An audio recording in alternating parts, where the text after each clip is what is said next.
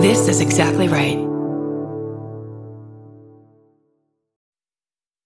After I did my MD and PhD, I was a pediatric house officer, a resident in Boston, and I was admitting a child to the hospital every couple of weeks with a horrific disease called Haemophilus influenza type B meningitis. It has the word influenza in it because during the 1918 flu pandemic, it was erroneously thought this was a bacteria that caused influenza, not the virus we know today. But it turns out it causes a terrible disease, and I would have to do the spinal tap on those kids, the lumbar punctures. You would see the pus coming out where cerebral spinal fluid should be, and these children had terrible outcomes. They were either deaf or permanent intellectual injuries, and some of the kids didn't make it. And this took a tremendous emotional toll on the pediatric house staff as well. And that was in 1987, 1988. By the time I finished my residency, a new vaccine had come online that was developed in parallel at the NIH, National Institutes of Health, and in Rochester by another group. And within 3 years, that disease had vanished from the United States. It was a disease that I talked about to the next generation of house staff purely for historic interest. So like the old timers would talk to me about diphtheria and tetanus. So it just goes to show you the power of vaccines. Admitting a child every 2 weeks with meningitis from this disease and now gone.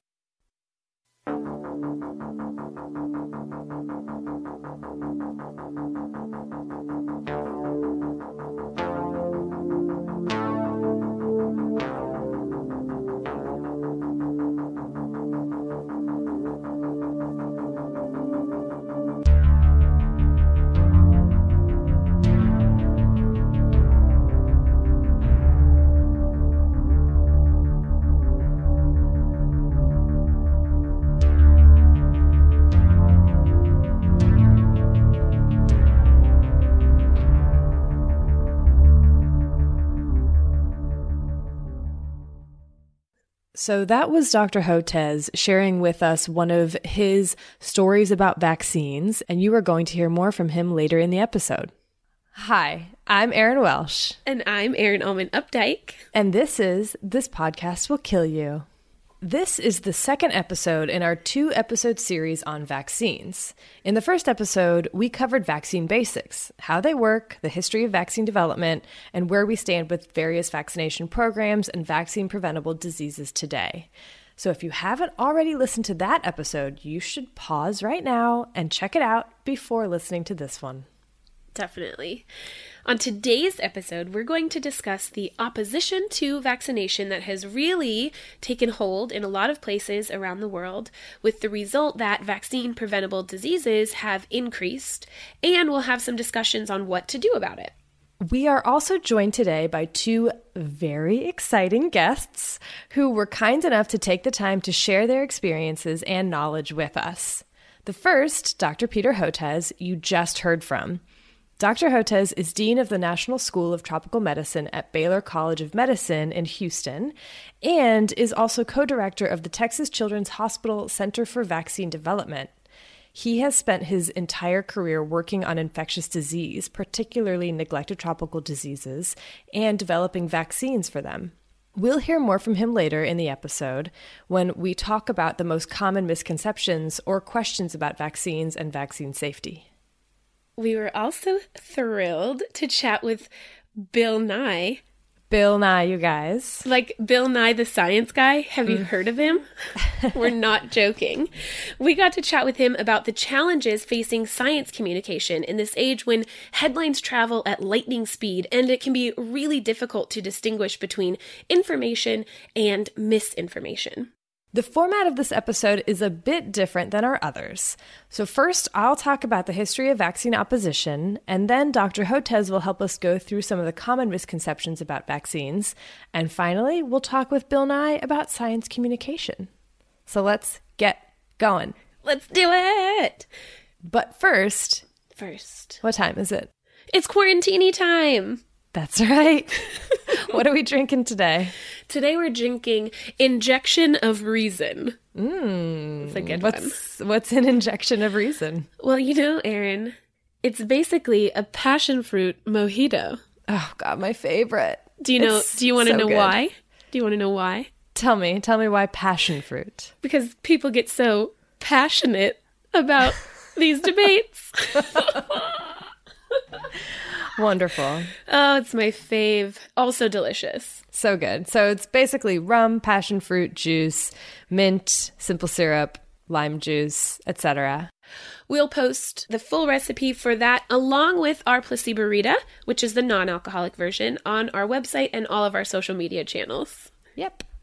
We also, really quick, need to make a fun little announcement. We are working on an episode where we answer questions you send us about us or about disease ecology or epidemiology or podcasting or cocktail techniques or honestly, whatever you can think of. Anything you want to know. So send us your questions by email to thispodcastwillkillyou@gmail.com. And if you decide to send us a question that you want us to answer for this episode, please put Ask the Aarons or something to that effect in the subject line and let us know whether you're okay with us saying your name on the episode. We can't wait to hear from you. Now can we get going? Now we can get going. Now we're ready. Excellent. After a quick word from sponsors.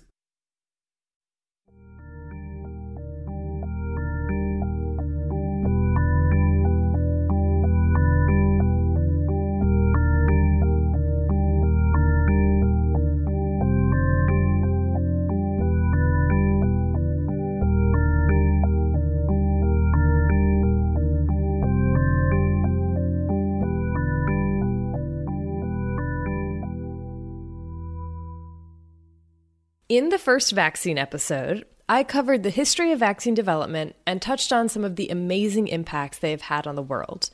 But throughout that entire history, there's a parallel story of people opposed to vaccination. And I think it's really important to explore that story because in tracing these histories, we can see that what's happening now is not new. Not really.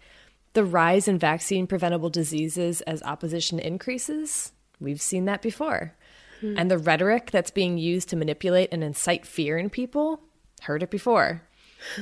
Opposition to vaccines is as old as vaccines themselves. By and large, when Edward Jenner's smallpox vaccine began making the rounds in 1796, it was hailed as a modern medical achievement, and vaccine rates continually grew. Yes, there was outcry and political cartoons and religious opposition, but in general, it was viewed as a positive because smallpox is horrific and people don't want to get it. And if you don't believe us, listen to episode 3. Yeah. Where we get into the gory details. It's very gory. Oh, yeah. By the mid-1800s, though, vaccination rates had dropped considerably both in the U.S. and in England. What happened? In the U.S., a countrywide anti-vaccine movement had emerged from a fringe element that was Luddite-esque in their philosophy. So the Luddites, do you know who the Luddites are? No, I was going to ask, can you tell me what that means? Because I'm dumb. No. So the Luddites were a 19th century group that destroyed agricultural technology like cotton gins and so on because they believed that machines were stealing jobs for humans.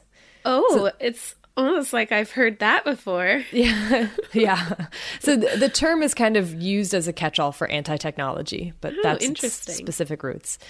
So what started out as anti-vaccine murmurings took on momentum. Satirical cartoons showing vaccinated people with animal-like features like horns and udders and whatever were taken as a real warning by the uneducated public of what was actually going to happen to them if they got vaccinated. And in England, vaccine rates had plateaued or started to fall also, likely because the lower disease incidence made people a bit complacent. In 1853, the newly founded Epidemiological Society of London lobbied the British Parliament for a compulsory vaccination act, coming on the heels of a deadly smallpox epidemic. The bill required all children to be vaccinated by 6 months of age, and those who were not in compliance were fined or imprisoned. But there was basically no enforcement, so vaccination rates fell even more. The government passed another, new and improved, act in 1867. And this one required parents to show a certificate proving vaccination. And if they couldn't, they were taken to court and fined.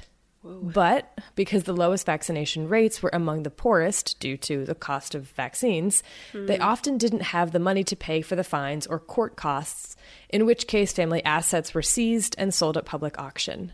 Jeez. And if that didn't settle the bill, someone was going to jail.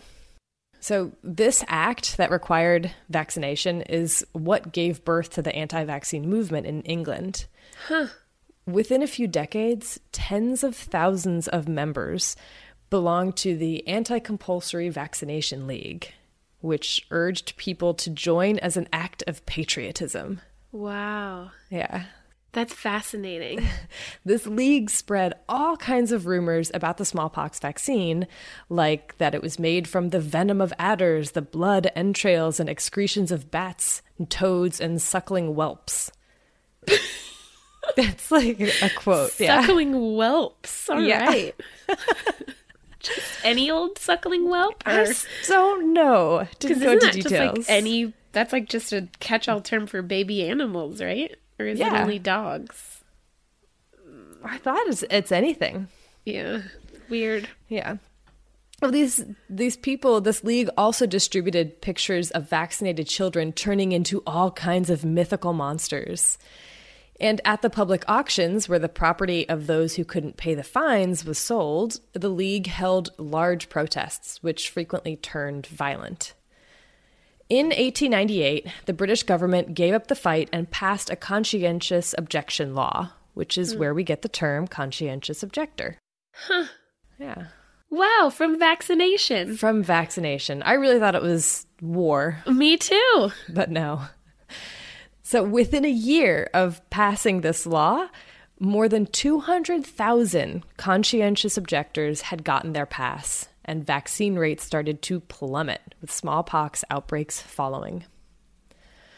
Meanwhile, around the same time, so in the mid to late 1800s, in the U.S., several prominent anti-vaccine voices started to grow louder, largely motivated by occultist and mystical beliefs, such as that of the Swedish mystic Emanuel Swedenborg.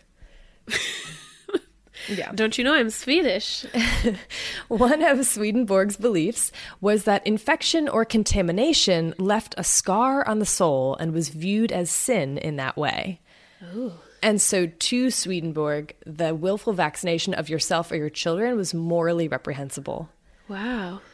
The focus of these anti-vaccine efforts narrowed in on children, thanks in large part to an American woman named Laura Little, whose 6-year-old son died in 1895 after a short and tragic life filled with injuries, ear and throat infections, measles, and diphtheria, which is what ultimately got him in the end.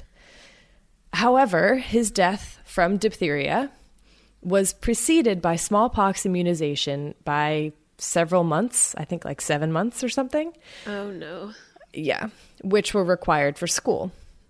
Laura, his mom, was distraught over his death and sought any explanation except for diphtheria, which I guess was too obvious or something. She concluded that it wasn't diphtheria that caused his death, but the smallpox vaccine. Oh, dear. So she took up the anti-vaccine crusade. And she, as well as all of the anti-vaccine voices during this time and well into today, had no regard for truth and constantly spouted statistics or medical, quote, facts that were blatantly false. But her voice was reaching a sympathetic audience because due to the political climate at the time, people felt that the government had too much reach. So it was a campaign of fear. And I think we all know how difficult it is for logic to fight fear. Yeah. And when it's something as important at stake as children, it's really easy to win people over with that fear. Yeah, it is. So Laura Little's anti-vaccine campaign was supported in large part by The Truth Teller, which was a paper or like a journal kind of thing, whose primary role was advertising for homeopathy and snake oil remedies, both of which had taken a major blow when in 1906 Teddy Roosevelt signed into law the Pure Food and Drug Act that forbade false advertising and unregulated ingredients. These were like old school blogs, man. Basically, yeah. I love it. I love that they've been around for so long. Oh, yeah. So they lost this battle once Teddy Roosevelt signed that into law, and so they switched their attention to vaccines, publishing completely made-up exposés supported by authentic facts, which were anything but. At this time, so the early 1900s, it is true that vaccine production wasn't as well regulated as it is today, and there were some bad batches that caused a lot of suffering and some deaths. And I mentioned some of these in the last episode. But those events, which were the exception and not the rule, still did not justify her campaign against vaccination, which was based on their unnaturalness and her belief in their immorality. Her issues with vaccines had nothing to do with regulation. It was just more of a hand-wavy, you're putting this artificial thing into your body and it's harming you in some way that I can't define or describe because I have no experience or knowledge of molecular immunology. Not that anyone did at that time, but it didn't matter to her, right? Because what good are facts and knowledge when faced with righteousness and fear? The message of Laura Little and others in this anti-vaccine movement was being heard loud and clear across the U.S., and their impact was clearly seen in the increased infection rate and death toll of vaccine-preventable diseases, notably smallpox, which had almost been eradicated in the U.S. in the 1800s. Jeez. The vaccine opposition movement and the prevalence of vaccine-preventable illnesses had grown so much, in fact, that it resulted in a 1905 Supreme Court decision about compulsory vaccination.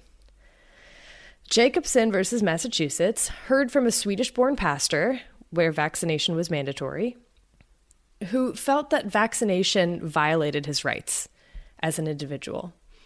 The court decided 7-2 in favor of the state, so upholding the authority of states to enforce compulsory vaccination laws.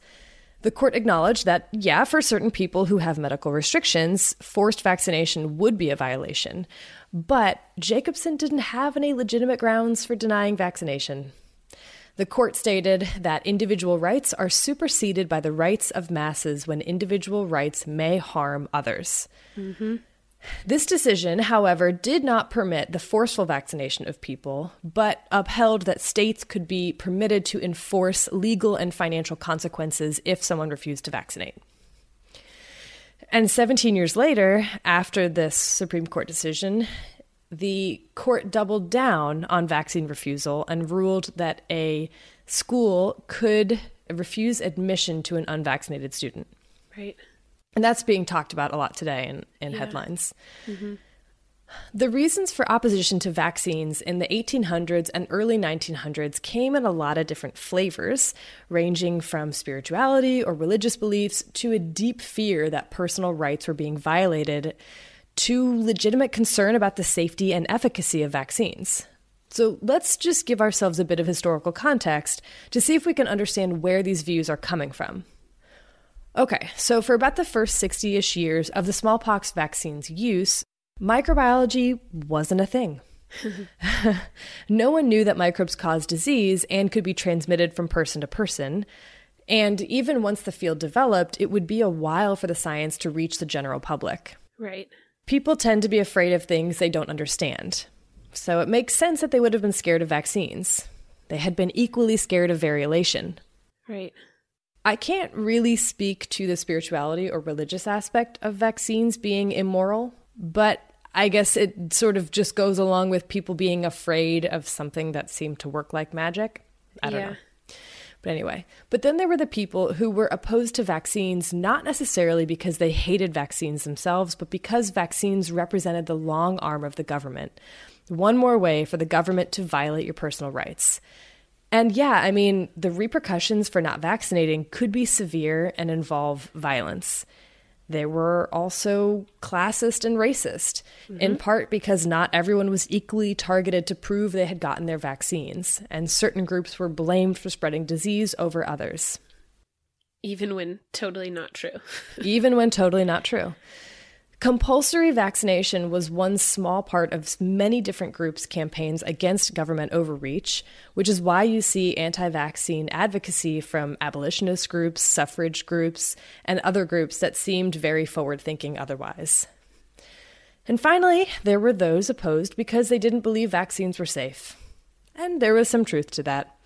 Vaccines did not have the oversight that they do today, and there had been serious incidents. But because many of these people wanted to see reform in vaccine regulation rather than no vaccination whatsoever, they tended to be drowned out by the other reasons. Of course, I'm oversimplifying here quite a bit. People could certainly be opposed to vaccines for many different reasons, all at the same time, but these seem to be the strongest motivators. Yeah. And some of these reasons probably sound a bit familiar to the rhetoric of the anti-vaccine lobby today.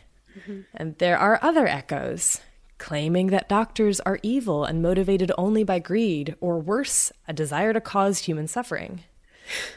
Public rallies that are filled with a burning rage, resulting in the destruction of images of vaccine advocates, such as when an effigy of Edward Jenner was hanged and decapitated, or when giant photos of the director of the CDC's National Immunization Program were labeled terrorist in big block letters. Wow. Wow. Language that planted feelings of paranoia or the thought of conspiracy in anyone who would listen happened both then and now. And then there's the outright lying about vaccines being unsafe to further their cause. Minimizing the deadliness of vaccine-preventable illnesses, suggesting that natural infection is better, was another big line of both then and now. Which, by the way, it's not. It's not. That's a really scary one, too, because it's... Yeah. So who stood to benefit from opposition to vaccines back then? First, it was smallpox virilators whose job security was under serious threat when the smallpox vaccine, much, much safer than variolation, came onto the scene. Wait, that's interesting. Isn't that? Oh. Yeah. It was also people who developed or sold alternative treatments for vaccine-preventable diseases, just your typical snake oil salesman. Mm-hmm. Let's throw lawyers into the mix, because there's plenty of those wanting to capitalize on this. These people, who could make money off of parents' fear and grief, stoked those flames until the movement grew and grew. And that, I think, is the biggest similarity between the historical and modern opposition to vaccines. Amoral, greedy, and opportunistic people preying on a vulnerable population using lies and manipulative rhetoric to make money. Yep. Let's talk about the origins of the modern anti-vaccine lobby. Oh, gosh. As government oversight of vaccine development and deployment increased throughout the first half of the 20th century, vaccine opposition settled down, never completely going away, but fading into the background as the benefits of vaccines became obvious. But that would change in 1973, when an English pediatrician named John Wilson gave a presentation in which he said that the pertussis vaccine was linked to frequent and dangerous health outcomes in children, including a fever leading to seizures, coma, and possibly death. His study was the result of him seeking out and compiling these cases, and his findings were preliminary and not independently confirmed.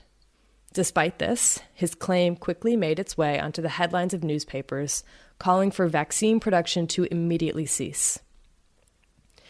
The year before Wilson made his announcement, 79% of British children were immunized against pertussis. 4 years after his announcement, that number fell to 31%. Oh my goodness. Yeah, 31%. And the drop was largely due to family practice doctors not recommending the vaccine. Oof. All because this one preliminary, extremely biased study wasn't even a study. It was a collection of anecdotes. As you might expect, an outbreak of whooping cough occurred in which over 100,000 children were infected, 5,000 were hospitalized, 200 developed severe pneumonia, 80 had seizures, and later reports suggest 600 children died. 600 children died of a preventable disease because of a study that was essentially stories, just a collection of stories. And Wilson, this pediatrician, found himself a nice gig as advisor to the Association of Parents of Vaccine-Damaged Children, which quickly began seeking monetary reparations for their suffering.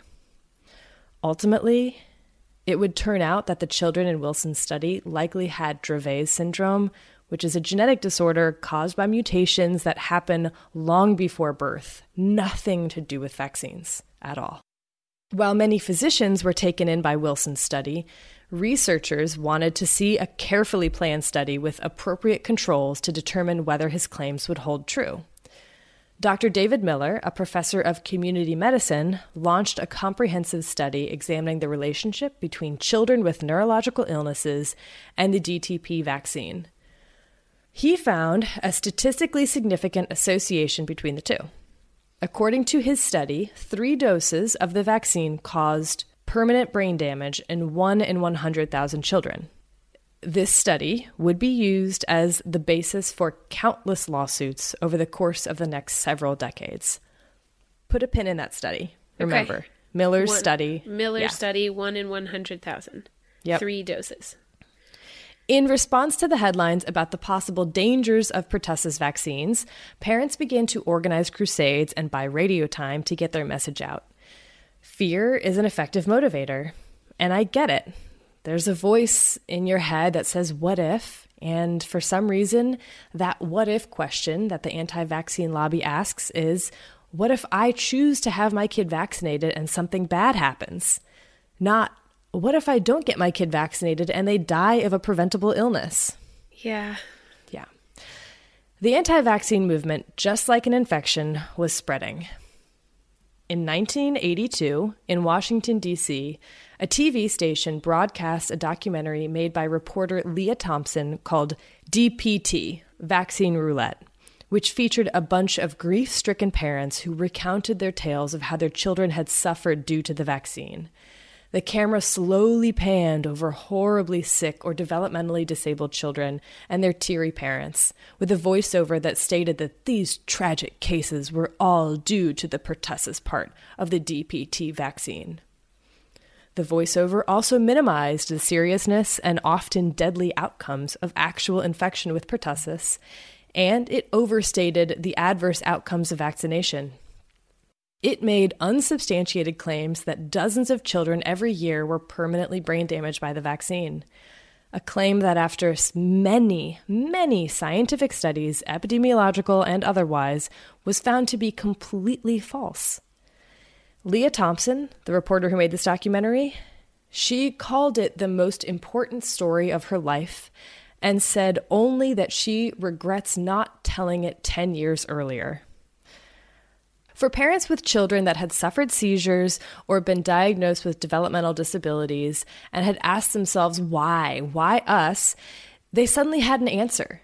It was the vaccine. The TV station set up a hotline for people to call in, and they provided an extra service. They connected callers with other callers, allowing for a massive grassroots movement to form. Whoa. Soon after it aired, a couple of people with no background in medicine or science founded a group called Dissatisfied Parents Together, DPT. This group would only grow in members and financial backing over time. In the 1990s, they made a slight adjustment. They changed their name to the National Vaccine Information Center. What? And their singular goal was to convince parents that vaccines are far more dangerous than the diseases they prevent. Are you kidding me? They called themselves the National Vaccine Information Center? Yep. That is just, oh no. That is a classic branding technique that's used by the anti-vaccine lobby. They say, we are not anti-vaccine. We are pro-safety in vaccines or whatever else. Like it's very manipulative and very sneaky. It's yucky. It's disgusting. Yeah. This website, their organization, whatever, is full of blatant misinformation that's pushed on fearful parents who don't feel heard by their pediatricians. Mm-hmm. In 1985, the two founders published a book that became a bestseller, money, Yeah. that stated that vaccination in general was directly responsible for all kinds of neurological impairments in children, including but not limited to seizures, chronic encephalopathy, and autism. Also all disproven, also all false. As you might expect, things quickly turned litigious as parents sought to get some financial remedy for their child's health issues. And cases like these required scientific experts to be on the stand to give their professional opinion. The prosecution's experts tended to be fringe. One who was in several trials in the UK was a real piece of work, as we like to say.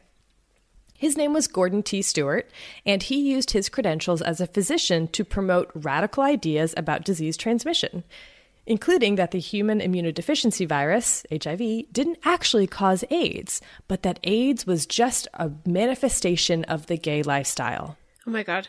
I'm gonna rage. Okay, again. just wait. So many people, a disturbing number of people, bought into this, including the president of South Africa, Thabo Mbeki. It's estimated that 365,000 South Africans died unnecessarily because of the policies of HIV denial.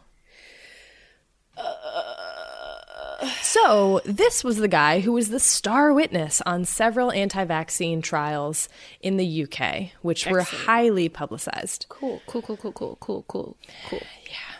The rulings were consistently against the parents, who sometimes failed to disclose that their child actually had been diagnosed with epilepsy prior to being given any vaccines, or that the fever and spasms arose 5 months after the vaccine was administered, not 7 hours after, as they had initially claimed. Throughout all this, Gordon Stewart made a fool of himself, contradicting himself and being caught out time after time. Shocking. He also made, some money in his role as professional witness.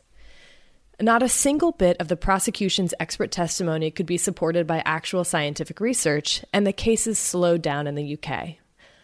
Unlike in the US, where things got more litigious. Great. The amount of money requested in these court cases in the US rose from $25 million in 1981 to $3.2 billion in 1985. Whoa. In 4 years. Yeah. I mean, you hear about one success and you're like, oh, These court cases were quite a bit different in the US compared to the UK. First of all, the defendant in the UK cases tended to be the physician or health services, although every now and then a pharmaceutical company would stand in. Whereas in the US, it was often the pharmaceutical companies themselves. At the beginning of this rise in lawsuits, pharmaceutical companies settled out of court, but the lawsuits just kept coming in. In response, the companies began increasing the prices of their vaccines to pay for the lawsuits. Within 3 years of that DPT vaccine roulette documentary, quote unquote, airing, the cost of one dose of the DTP vaccine was 35 times higher than it was in 1982. Yeah. So there seemed to be only one way forward for these companies: stop making vaccines. And that naturally led to a shortage. Basically, they had to be rationed out under an unideal vaccination schedule. Cool. But the funny thing is, pressure was still on to create a new pertussis vaccine, despite the first one not being shown to cause epilepsy or any other neurological impairments. But the acellular pertussis vaccine, which is in the DTaP nowadays, came onto the market in the 1980s and 90s. With all this uproar about vaccine safety, there was increasing pressure on the government to do something to ensure that children were protected. In 1986, Reagan, U.S. president at the time, signed into law the National Childhood Vaccine Injury Act, which tasked a bunch of highly trained, credentialed researchers with investigating the safety and potential health outcomes of various vaccines. After 4 years, they determined that there was absolutely no link between the DTP vaccine and autism, meningitis, chronic neurologic damage, spasms, and many, many other side effects. The first line of this report read, Quote, "Next to clean water, no single intervention has had so profound an effect on reducing mortality from childhood diseases as had the widespread introduction of vaccines." This act put into place several programs to increase vaccine safety and information access even more. The Vaccine Adverse Event Reporting System was established, VAERS, which requires that all healthcare providers report certain adverse events, regardless if there's a causative link. It also set up the National Vaccine Program Office, which works with various other branches of the U.S. government to coordinate the vaccine immunization campaigns. It also required that all healthcare providers give their patients an informational sheet describing the disease and the risks and benefits of the vaccine. So you've probably gotten this with the flu shot every year or whatever else, yellow fever shot. Yeah, sure. Or when you take your kids to get all their vaccines. That as well. What happens when a vaccine does cause an adverse reaction? So we can actually see how this plays out with the rotavirus vaccine that had been licensed in 1998. This is a good story. There had been reports of intussusception, which is when one segment of the small intestine kind of telescopes or goes into another and gets stuck. It's gross, dude. It's gross. Your belly just goes and sucks into itself. Your intestines. Well, this horrible thing was happening in infants, which is unusual. So it can happen just naturally, but this was happening in infants, and that was not normal and not good. 15 children experiencing this were reported to the Vaccine Adverse Events Reporting System, VAERS, within 10 months of the vaccine being licensed. The CDC immediately pulled its recommendation for the vaccine, even though the risk of this adverse event was still minuscule, and the company that produced it stopped selling it. So it was just done off the shelves, no more of this. And you said 15 kids? 15 kids. Okay. 15, 1-5. Yeah. 7 years later, a new and safer rotavirus vaccine came onto the market with no such adverse side effects seen.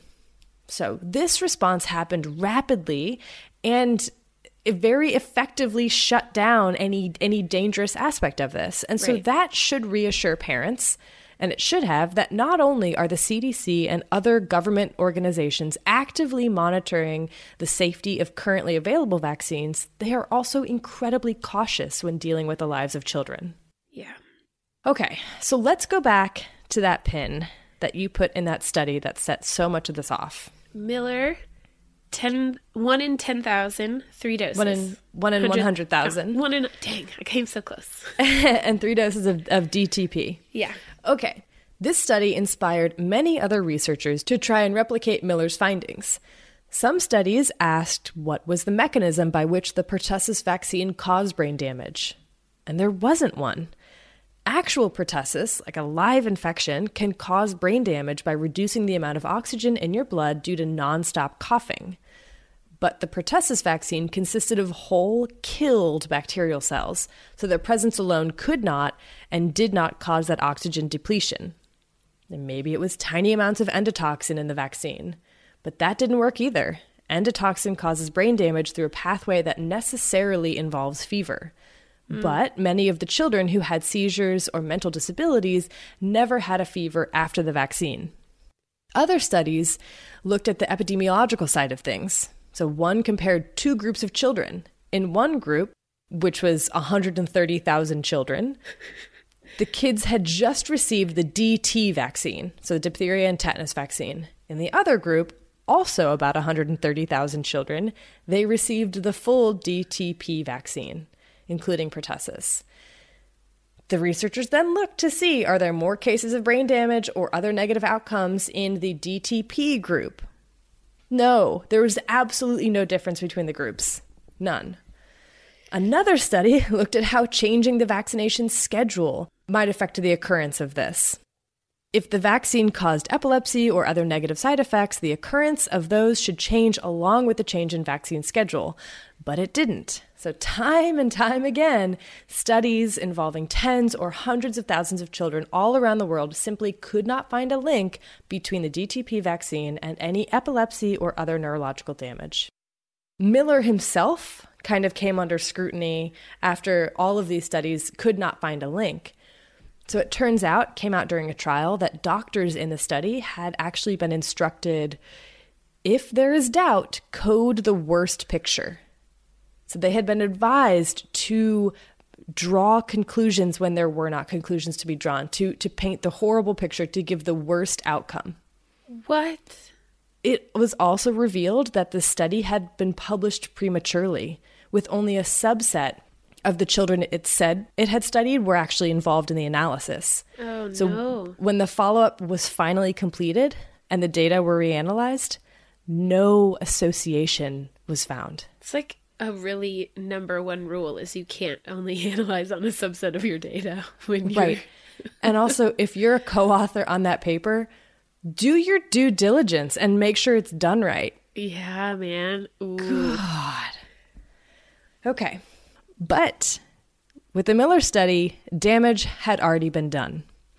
And speaking of damage done, let's talk Wakefield. Ugh, do we have to? We absolutely have to. I know we have to. Discredited Dr. Andrew Wakefield got his medical degree at St. Mary's Hospital in England, specializing in gastroenterology. He did not, to my knowledge, although I could be wrong, receive any formal training in medical research beyond what might be covered as part of medical school, which means he was not trained to design, conduct, or analyze scientific studies. But he wanted to make a name for himself.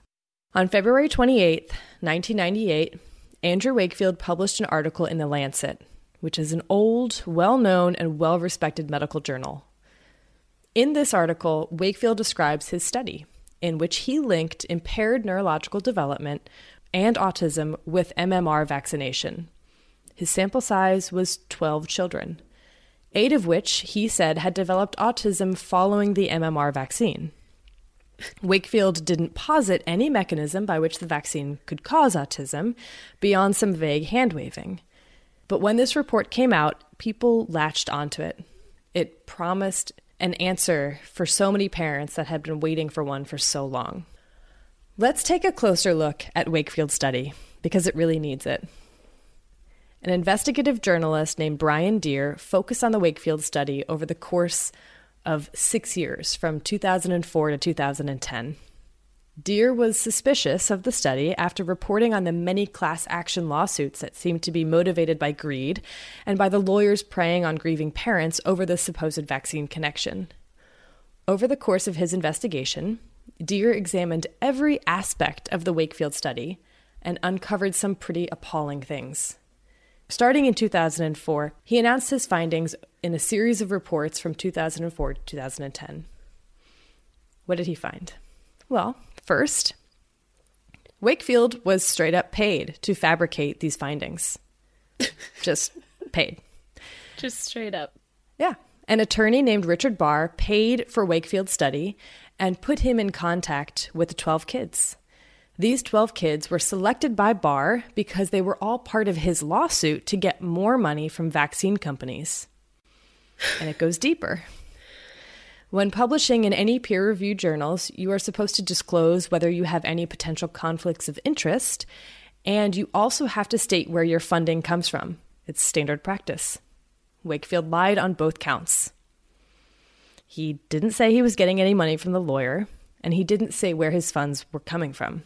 And he also lied when directly asked by the British Medical Research Council. He didn't disclose that A, his study was fully funded by an attorney actively seeking remuneration in a lawsuit against vaccine manufacturers, B, that the kids in his study were all involved in the lawsuit, and C, that he himself had already received £50,000 for his work. 50,000, jeez. Yeah. It's a lot. That's a lot of cashola. Yeah. Nor did he disclose to the council or his co-authors that he had put the children through unethical and painful medical procedures, including lumbar punctures, general anesthesia, and intrusive bowel imaging. Why? Great question. Money. Money is the answer. Money and some sort of other agenda, I don't know. And it didn't end there. It turns out Wakefield wasn't even opposed to vaccines. He was just opposed to ones that he couldn't directly profit off of. He had actually filed for patents for his own measles, mumps, and rubella vaccine. And this study was just step one in trying to discredit the existing safe vaccine and to strike fear into parents so that he could get them to opt for his vaccine instead. What? Yeah. This is deeper than I knew. Oh, yeah. It also turns out that he paid, at his son's birthday party, he paid his son's friends £5 each to draw blood from them.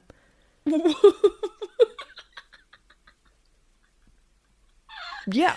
I'm sorry. That's just... Where were their parents? I don't know. It's a great question. Where was his... Oh, dear. Yeah. Once these extremely unethical behaviors were revealed, there was public outcry, and Wakefield was stripped of his license in 2010. That's why he's discredited doctor, Andrew Wakefield. No longer doctor. No longer a doctor, cannot practice. The Lancet retracted the paper in 2010 also. In 2009, the Omnibus Autism Proceeding, which is basically this massive class action lawsuit against vaccines, this was a huge decision that was made. The MMR vaccine did not cause autism, nor did thimerosal-containing vaccines. That meant that limited the ability for people to sue on the grounds that those vaccines caused autism. One special master wrote, quote, "Sadly, the petitioners in this litigation have been the victims of bad science conducted to support litigation rather than to advance medical and scientific understanding of autism spectrum disorder. The evidence in support of petitioners' causal theory is weak, contradictory, and unpersuasive. This is particularly apparent when considering the impressive body of epidemiologic evidence contradicting their theories." But that should be it. That should be shutting the door then, right? So we know for sure there's no link. Aaron, these doors never get shut. Nope. As I have said many times in this episode, the damage had already been done. Wakefield could then play the role of martyr, crying conspiracy and continuing to promote his anti-vaccine agenda. He wrote books, he made a documentary, he gave paid lectures, and he gained followers, among them many celebrities such as Jenny McCarthy, Jim Carrey, Alicia Silverstone, Charlie Sheen, Robert Kennedy Jr., Bill Maher, and Donald Trump, who has tweeted multiple times about a link between vaccines and autism, long after those links had been proven not to exist. Even more appalling are the doctors that have climbed aboard this train. Robert Sears is a California pediatrician who wrote a best-selling book in 2007 that openly says this is not an anti-vaccine book, and then goes on to suggest an alternative vaccine schedule approved by no vaccine researcher. And he also tells parents, don't share your fears about vaccinating with your neighbors, because if too many people avoid MMR vaccine, there will be outbreaks. He has no background in vaccine research. He has no background in any field remotely related to vaccine research that would give him any sort of credentials to write this book and advise parents. How do you not see that as a huge red flag? Like, hey, do this thing, but don't tell anyone, because if everyone does it, we're all going to die of measles. Like, well, it's the tragedy of the commons. Yeah. Because it does make sense in a certain respect to say, you know what, it is safer if I don't vaccinate, but then everyone believes that, and then it becomes unsafe for everyone. Right, because if you don't vaccinate, you essentially have to never go in contact with any other people, is what that means, right? Because that's the only way to actually stay safe. And then even the ground, because tetanus. Well, yeah. Just like tile floors, no dirt. Don't be fooled by this book by Robert Sears. He lies throughout it, and he couches. I think this is the most galling thing, is that he couches his false statements in scientific language to manipulate readers into thinking that he's telling the truth and that he has all the information and that he has the right facts. Then there's Dr. Oz telling pregnant women, don't get the flu vaccine, it's not safe. I hate that human. Listen just so to anything clear. Dr. Oz says about anything ever. Ever. That's a horrible human right there. Yes. After the Wakefield study, vaccine rates plummeted, particularly among rich, educated people. MMR vaccine coverage went from over 90% to 80% by 2003, 5 years after the study was published, and measles cases increased, including the first measles death in 14 years in the UK, because you need 95 to 97% coverage to prevent outbreaks. And those vaccination rates, that was in the UK in the early 2000s? Mm-hmm. Okay. I believe, yeah. This increase in measles cases can be directly linked to the drop in vaccine coverage by people choosing not to vaccinate their children or themselves. In a way, the Vaccine Roulette documentary and Wakefield study would act as templates for the constantly shifting arguments of the vaccine lobby. It goes something like this. Vaccine A causes disease A, but then that gets debunked. So then it's vaccine B actually causes disease A, and then that gets debunked. And the specific or vaccine ingredient changes, as does the disorder or condition or whatever it's supposed to cause. The anti-vaccine lobby needs something to cling to after their unscientific claims are debunked time after time. After measles and epilepsy, it was the Haemophilus influenza B vaccine and diabetes or other chronic diseases. Then it was MMR and autism, then thimerosal and autism, then aluminum and autism. Mm-hmm. All of these have been extensively studied and disproven. Since removing thimerosal from vaccines, rates of autism have not changed. It's actually looking more like autism develops prenatally. The vaccine lobby has done a huge disservice to the autism community as well, because so much time and money has been devoted to a cause that has no scientific basis. Wouldn't it have been better spent developing programs or services for autistic people who aren't able to live alone? Or to raise awareness about the neurodiversity movement? Yeah. What a concept. What a concept.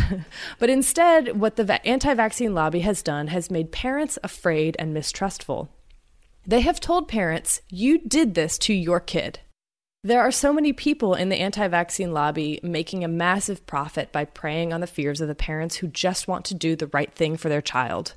Lawyers, quote, doctors peddling alternative disease prevention therapies or treatments for autism, such as bleach enemas or chelation. No! Yep. Don't do that. Don't do that. Ugh. 80% of people who reported to VAERS that vaccines caused autism weren't doctors or nurse practitioners or parents. They were personal injury lawyers. Ooh. Yeah. So we hear a lot about the anti-vaccine movement in the US and in the UK and sort of the different lines of argument that they use. Those are not the only places in the world that have anti-vaccine lobbies. Right. Focus on those because those are the ones that I could find the most information about, to be honest. But anti-vaccine sentiment has caused huge issues in other places as well. So for instance, in Nigeria in 2003, a rumor started that the polio vaccine caused AIDS and infertility in young girls. Uh-oh. Vaccinations basically stopped. So polio, up to that point in 2003, polio had been so close to eradication. But within 3 years, polio cases that had originated in Nigeria had popped up in 20 countries that had been previously polio-free. Wow. As a result, 5,000 people were permanently paralyzed from the infection. Wow. This is a problem all over. Worldwide, yeah. And so much of it has to do with just not understanding how vaccines work and not believing that they work. And there are also there are long-term issues of forced sterilization and people being injected with things that are not good for you. So right. There's a lot of mistrust of organizations that are imposing vaccinations on people, and a lot of that mistrust is not necessarily misplaced. So it does make it very, very complicated. Yeah, well put. Those who fall prey to the manipulation and lies of the anti-vaccine lobby are themselves victims. Mm-hmm. It's completely understandable to have questions and fears about what is safe for your child. And it has gotten so difficult to know how to find factual information on the internet especially if you have no background in science. Yeah. The rapid spread of misinformation surrounding vaccines is highly concerning, and it can be tough to know how to educate yourselves. Hopefully, these vaccines episodes will help a little bit. Hopefully. And we will also post in our show notes some links to credible websites that have lots of info on vaccines. Mm-hmm. Okay. Erin, take us through some of the common misconceptions around vaccines today. Oh, can't wait to.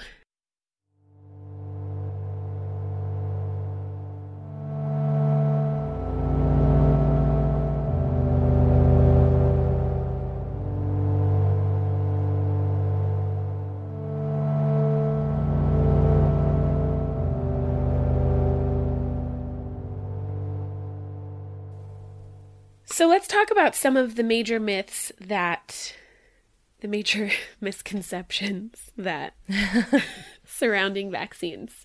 Okay. I feel like we might as well start with the vaccines and autism situation because this is where you ended. Yes. Okay, so let's dive deeply. There are a few main arguments, as you mentioned, that have been cycled through as to what it is about vaccines that causes autism. I'll first of all say none of them have any merit, but let's go through each one individually and explain why it has no merit. Okay. I'll also say that there is a document that I will link to on our website. It's a 21-page document. It's a little bit old, so I also have a number of more recent studies on our website. But this 21-page document has links to and summarizes a number of different papers that outline all of these points. So it's not like just a few papers. We're talking dozens and dozens of studies across hundreds of thousands, in some cases millions of children. Wow. Okay. Yeah. The amount of information that we have about vaccines and autism is quite frankly incredible. Oh yeah, it's one of the best studied topics. Yeah. So, number 1, the MMR vaccine does not cause autism. The assertion that it did, as you said, was based on that single study by Andrew Wakefield. And since then, dozens and dozens of studies, epidemiological studies, have looked at the connection between getting the MMR vaccine and later being diagnosed with autism. And they have found absolutely not a single link. And can we also point out that these studies, by and large, are funded by government grants. And so the scientists are not getting paid they're not getting directly paid for this research. They are usually employed by the university, and then they have to apply for funding to then fund the research materials. Yes. And so these are not people who are paid by pharmaceutical companies producing the vaccine. Exactly. Right. Yes. Thank you for saying that. It's an important part of it. That's a big thing that people that pro-vaccine activists get accused of being shills for pharmaceutical companies, and that's simply not the case. Like no one goes into science.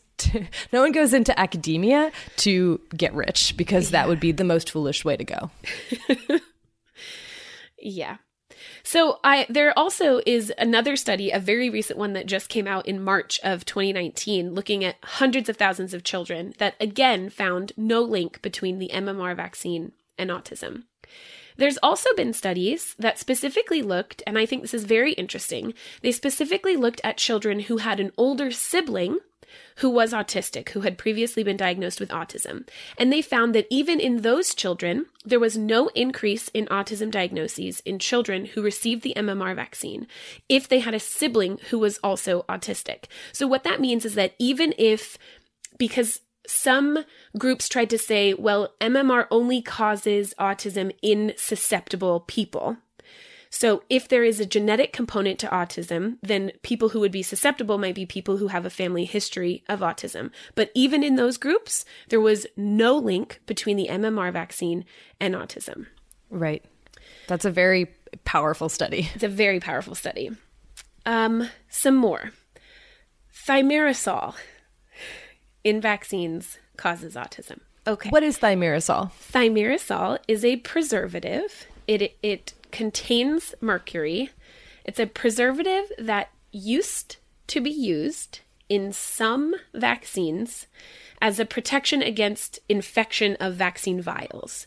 So when pediatricians used to use multi-dose vials of vaccines, then thimerosal was added to those vaccines to make sure that they didn't get contaminated. I will say that in the US, all pediatric vaccines are now single-dose vials, so they no longer contain thimerosal. Okay, so you get, for each person, you get one disposable vial. little dose, one Yes. vial. So we're just filling the landfills, but not using thimerosal. So another assertion has been it's not the MMR vaccine itself, it's this mercury-containing thimerosal compound that causes autism. Again here, people have very specifically looked at this. Dozens of studies on hundreds of thousands of children who received thimerosal-containing vaccines, not just MMR, a number of different thimerosal-containing vaccines. There is no link whatsoever between thimerosal in vaccines and autism. Denmark actually found an increase in the rates of autism diagnoses after discontinuation of thimerosal. Yeah. So whatever that means. Don't know. Well, I think it's probably has to do with the changing criteria for what is Yes. considered That's autistic what- or not. That's what And I so read as well. This is another thing where another anti-vaccine lobby statement is that autism is going to increase at such a rapid rate that it'll be 1 in 2 children by the time whatever. And that's not true, but it is probably true that rates of autism diagnoses probably will increase because we're just sort of getting a better grasp on what it is, and then also particularly what autism might look like in females, which historically have been a more difficult thing to sort of describe or nail down. Interesting. I didn't know that. Okay, so then once thimerosal and the MMR vaccine were pretty thoroughly discredited, a newer assertion was that it's aluminum. Yep. So I love this one because it's great. Yeah. it's so fun. So aluminum hydroxide, I think it's aluminum hydroxide and aluminum phosphate, are both 2 aluminum salts that are sometimes used in vaccines. These are mostly used in conjugate vaccines. And what aluminum does in a vaccine is it helps to stimulate a more robust immune response. So like we talked about in our first episode, which again, if you haven't heard it, it's a great episode, if we do say so ourselves, about the biology and history of vaccines. Some vaccines, like the conjugate vaccines, you have to get a number of different boosters because they don't stimulate a super robust immune response. So adding aluminum, it's called an adjuvant.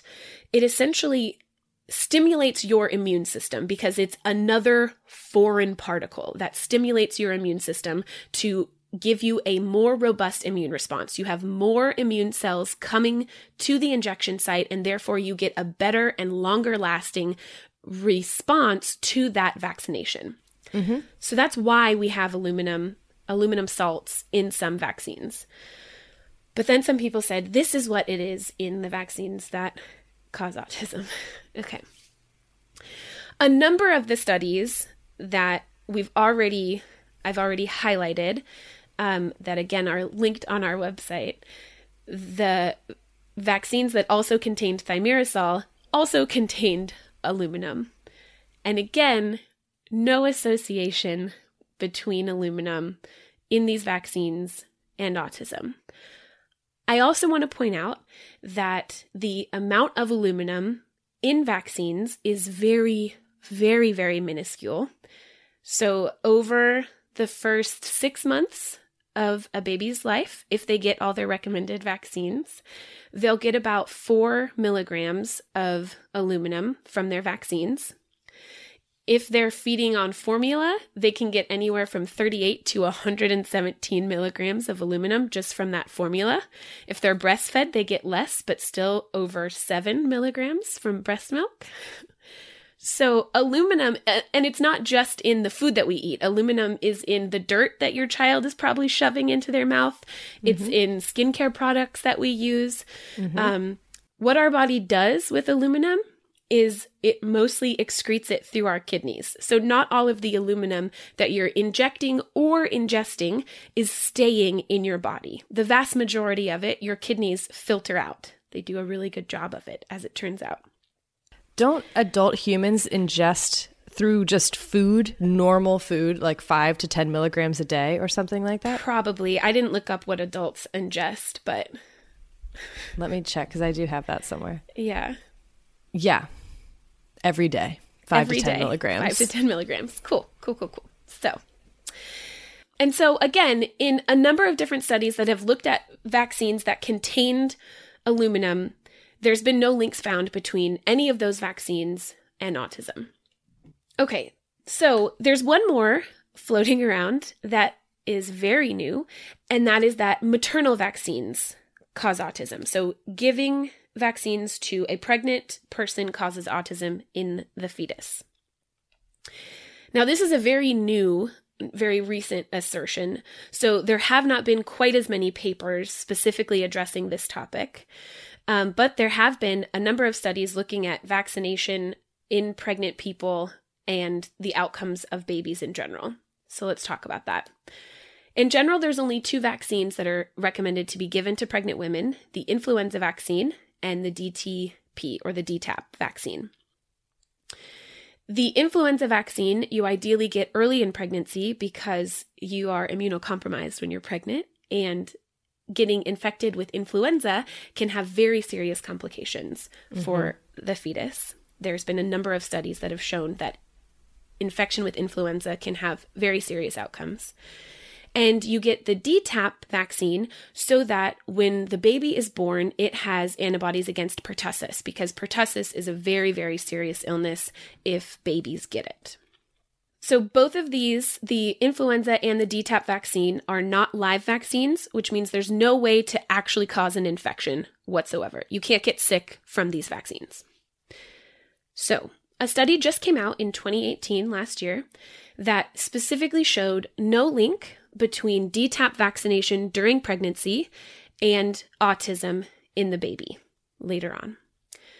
Another study looked at influenza infection and influenza vaccination, and overall found no link between prenatal influenza infection or vaccination and autism at all. Okay. So, yeah, again, there haven't been quite as many studies, but the ones that there have been have shown no effect whatsoever. In contrast, there are a number of studies that suggest that maternal infection, especially infections that are severe enough to result in hospitalization during pregnancy, can potentially increase the risk of autism. So while that one study didn't find an association between influenza infection and autism, other studies have suggested maybe that is possible. Again, the question of what does cause autism is something that we don't know at this point. So we're starting to get a little bit of a better grasp on it. And it definitely seems like something that happens very early on in development and not something that vaccines have anything to do with, even maternal vaccines. And someday we will have an episode about this because I think it's very interesting. So there are physiological markers that seem to be associated with autism, and these are evident long before any vaccines are even given to infants. So one research group was able to predict with 90% accuracy whether a 6-month-old infant will develop autism at 2 years, which really strongly indicates this happens prenatally. Yeah. And it's not linked to vaccines in any respect. There's a lot of developmental child psychology videos that they make that you watch in med school to learn about child developmental psychology. And yeah, there are markers that you see even very, very early on before you get a lot of these vaccines, especially the MMR vaccine and things like that are usually the ones quoted as. Anyways, so moving on, I think that we've fully covered that. What do you think? I think so. Vaccines. I feel, but if there are still questions that you guys have, please send us. Yeah. All right, that's not all the myths and misconceptions that we have, though. We've got plenty more. Okay, good. So, here's a common myth. Overall, vaccines aren't safe. Period. They're not safe. They're dangerous. The risks of vaccination outweigh the risks of infection. Okay, so vaccines are safe. There are a number of oversight bodies that make sure that vaccines are extensively tested before they're released and continue to monitor them as they circulate through the population, as people are actually getting these vaccines. There are some risks that are associated with vaccines. The most common side effect from vaccination, which we talked about a little bit in the biology section of the first episode, is fever. That's one of the most common side effects from vaccines. You also can get pain or redness or swelling at the injection site. All of these are from your body mounting an immune response to the vaccination. All of these, even if they suck and you feel cruddy or your baby is crying because its arm hurts and it has a fever, this is part of how the vaccine actually works. Mm-hmm. And this is something that, even though it is normal, is considered a minor adverse reaction. Mm-hmm. So even though it's not serious, it's fever and pain, it still is considered a minor adverse reaction. Okay, so there are some more serious adverse events that are possible. Probably the most common serious adverse event is having a seizure after a vaccine. This is called a febrile seizure. As it turns out, when you are a small kid, you can get a seizure from a fever, whatever the cause of fever. So because vaccines can potentially cause a fever, they can, in some cases, precipitate a seizure in some kids. For an example of how rare this is, though, with vaccines, it's most common in the measles, mumps, rubella, and varicella. So that's 4 vaccines at once, MMRV. It happens in about 8.5 per 10,000 doses. Okay. And again, that febrile seizure is the only one that will happen. The vast majority of time, that seizure is isolated. There's just that one. So 8.5 per 10,000 doses will have this one single febrile seizure.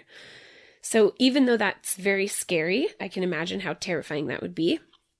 It's very rare. Now, other adverse events are possible. It is possible to have, like you mentioned, the old rotavirus vaccine had a rate of intussusception at about 1 per 20,000 to 1 per 100,000 doses. Mm-hmm. And that vaccine was pulled because that was too high of a risk. It's possible to have severe allergic reactions. So things like anaphylactic shock would be a severe allergic reaction. These are generally in less than 1 per 1 million doses of vaccine.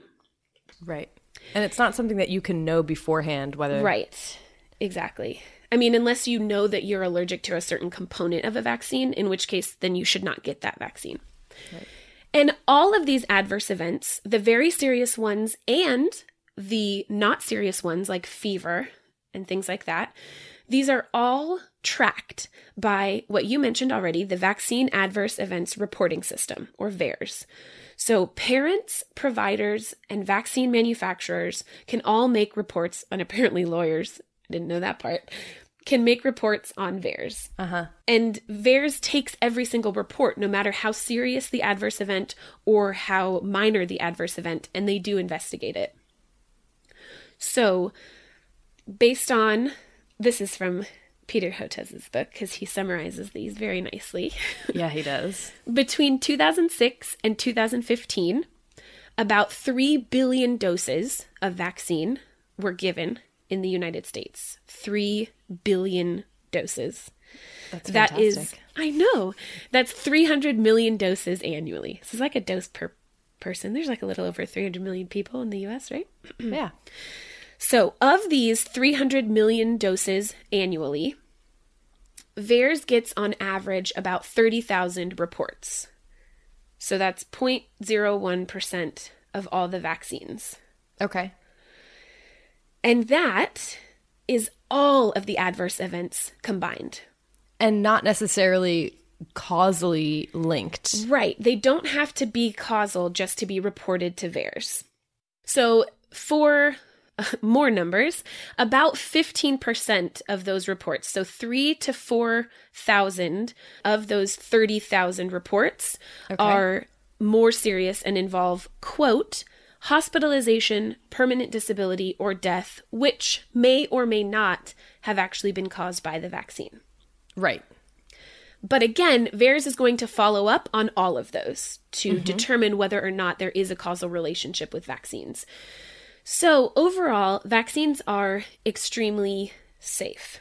Do we have numbers for what VAERS has found in terms of what is causally linked in those severe outcome cases? So if you look at the numbers of overall how many vaccine doses are given and how many serious adverse events are reported, it's about 1 in a million adverse events are reported. Okay. So 1 in a million doses. And again, some of those are likely not directly from the vaccine. Right. All right. That was misconception number 2. Misconception number 3. Oh boy. Okay. So long. Okay. This is a very common concern that I hear, and I actually think it's an interesting one to talk about. There are too many vaccines given all at once. Your baby's immune system can't handle it. We have to delay the vaccination schedule. Okay. So first of all, there's a misconception here. The misconception is that your immune system can't handle the number of vaccinations that are given or the number of vaccinations that are given at once. So we mentioned this briefly in the first episode. I feel like I've said that a lot. But pathogens aren't the only antigen that your body is responding to. Mm-hmm. Your immune system is responding to literally everything all of the time. Mm-hmm. Every breath that you breathe has thousands of particles in it. Viral particles, bacterial chunks, dust, dander, pet fur, poop, urine, all of these things. Hundreds and thousands of antigens that your body is going to react to. And we do from the very beginning. So what that means is that even when you are a tiny baby, you already have an immune system that's capable of responding to thousands and thousands of antigens. One study that looked at the number of B cells that a baby has and the amount of antibodies that it can produce found that a baby can respond to 100,000 vaccines at once. And it would be fine. That's just a few more than what they're currently given, right? Just a couple more. It's really cool. I mean, I think it just shows how amazing our immune system is to constantly be working all the time. It's incredible. It's so cool. Thank you. Thank your immune system today. Yeah. I'm going to thank mine. And I have a cold right now. Have you thanked your immune system lately? All right. We've got only a couple more, I swear. I'm almost done. Okay. I don't believe you. Myth number 4, misconception 4. The flu vaccine straight up doesn't work. It sucks. I get the flu from it every year and it's not even effective. So why should I have to get the flu vaccine? Mm-hmm. Not to mention, can we also address the people who say, I'm too busy to get the flu vaccine? Because that drives me up a wall, I gotta say. It really grinds my gears. Grinds your gears. Yeah. I'm just too busy with life, man. Some places try and make it easy and bring the flu vaccine to you and stuff. Okay, here's how the flu vaccine works. Every year, scientists have to use data and models from the previous year's flu season to predict what are going to be the circulating strains of flu for next year's flu season.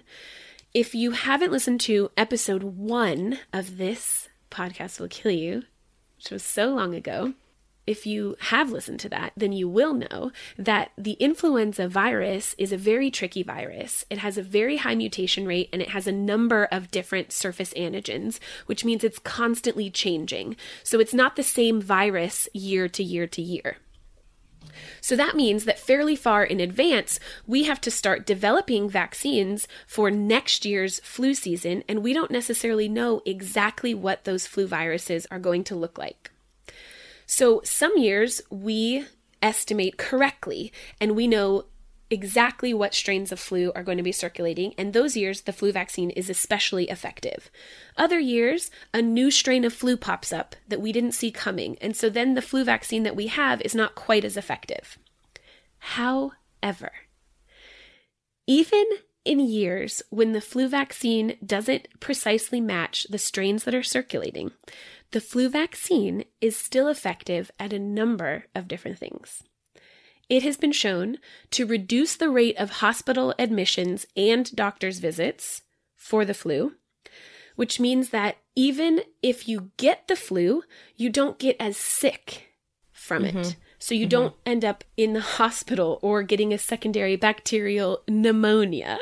The flu vaccine prevents tens of thousands of hospitalizations every year. And it also seriously reduces children's risk of being admitted to the intensive care unit for flu infection. From 2010 to 2012, it reduced the risk of being admitted to the ICU for children by 74%. That's amazing. Amazing. Nobody wants their kid to be in the ICU. No. It's horrible. It also reduces the risk of adult hospitalizations and admissions to the ICU. But from 2012 to 2015, it reduced hospitalizations by 40% and ICU admissions 80%. Wow. And it reduces children's risk of dying from influenza. So even if you still get sick with the flu in that year, because you have some antibodies against it, even if they're not perfect, it helps your immune system not get so overwhelmed that you end up with a very serious infection.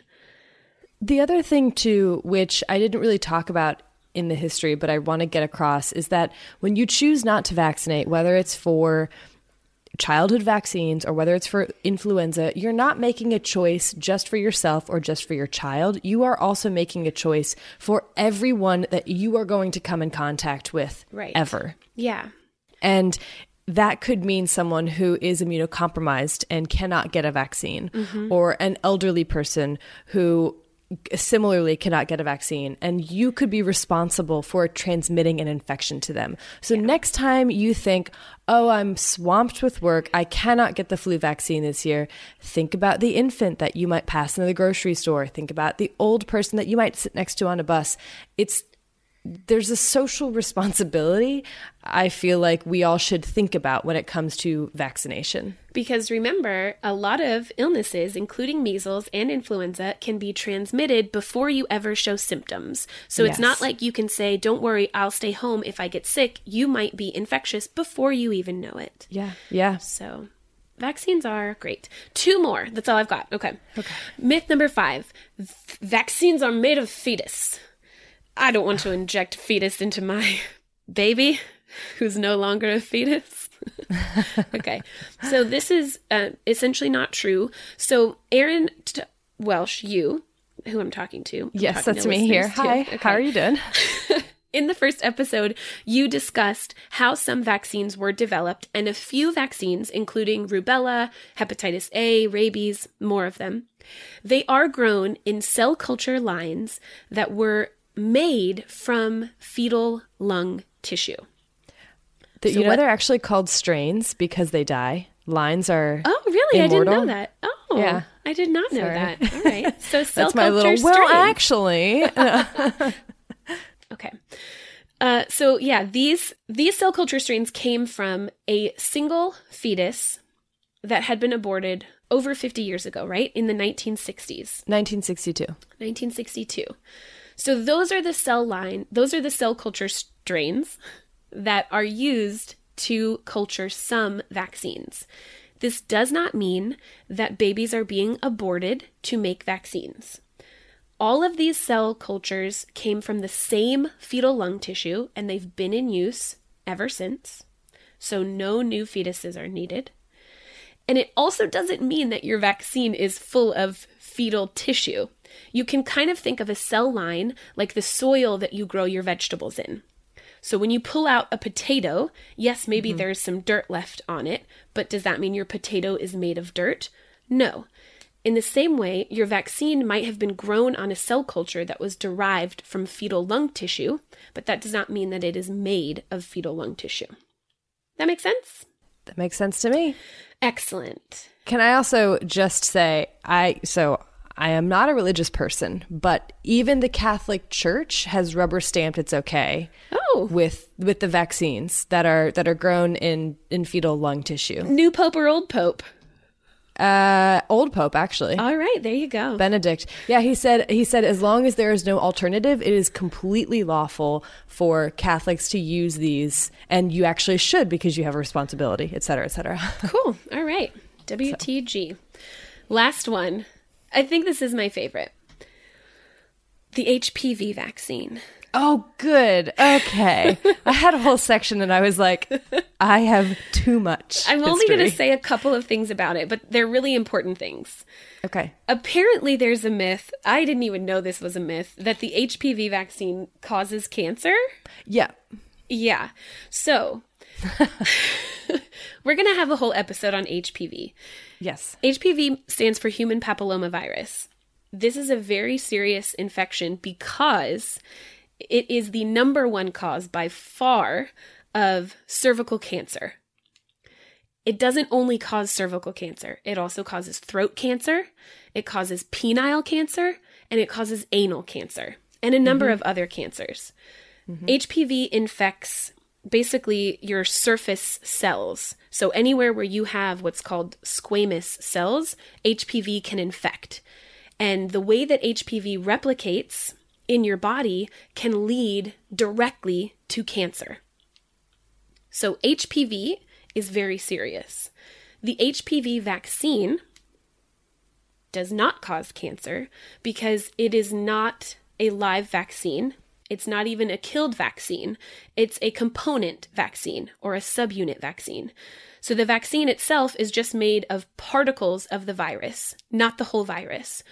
So there's no way for it to infect your cells the way that a real virus would and cause the changes that a real virus could cause in order to cause cancer. So the HPV vaccine, which I just have to say, when it was first marketed, they did a terrible job of it because they marketed it as protecting you against genital warts, which it does. And like, who wants warts?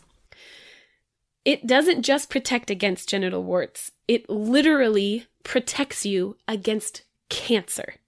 It's a cancer vaccine. It is a vaccine against cancer. Isn't that what everybody wants? Like, people are like, why don't we have a vaccine for cancer? We do, literally. Yeah.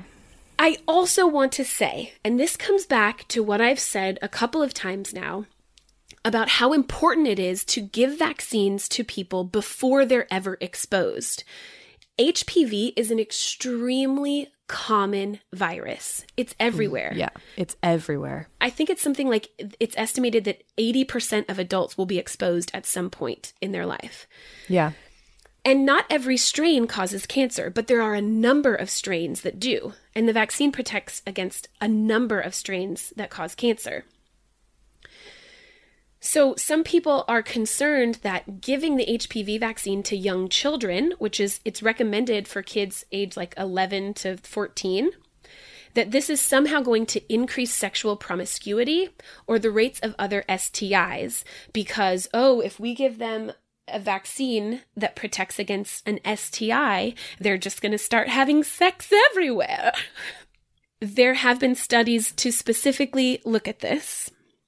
And there is absolutely no evidence that giving young people, including young girls, who are apparently the precious angels that are never supposed to have sex, there is no evidence that giving young people the HPV vaccine increases sexual promiscuity at all. Can we talk, though, about the recent study that came out that showed the measurable decrease in cervical cancer diagnoses since the HPV vaccine has been widely distributed? Yeah. There you go. That's it. That's it. Because, I mean, I understand that was a big discussion about the whole sexual promiscuity thing, but it really bothers me that has held up people I agree. in giving it to their children. Yeah. Yeah. Because a similar argument was made against hepatitis B vaccine when it was first introduced. They were like, this is a disease of drug addicts and it's a dirty disease. And I'm not going to give it to my precious angel because that implies that they're going to be dirty. Going to be a drug addict or whatever. Yeah. And that is so, I can't even wrap my brain around it. And it kind of makes me feel, it's like saying, let's have a debate with an anti-vaccine person or community or whatever. I don't think that we should give them any more platforms. Yeah.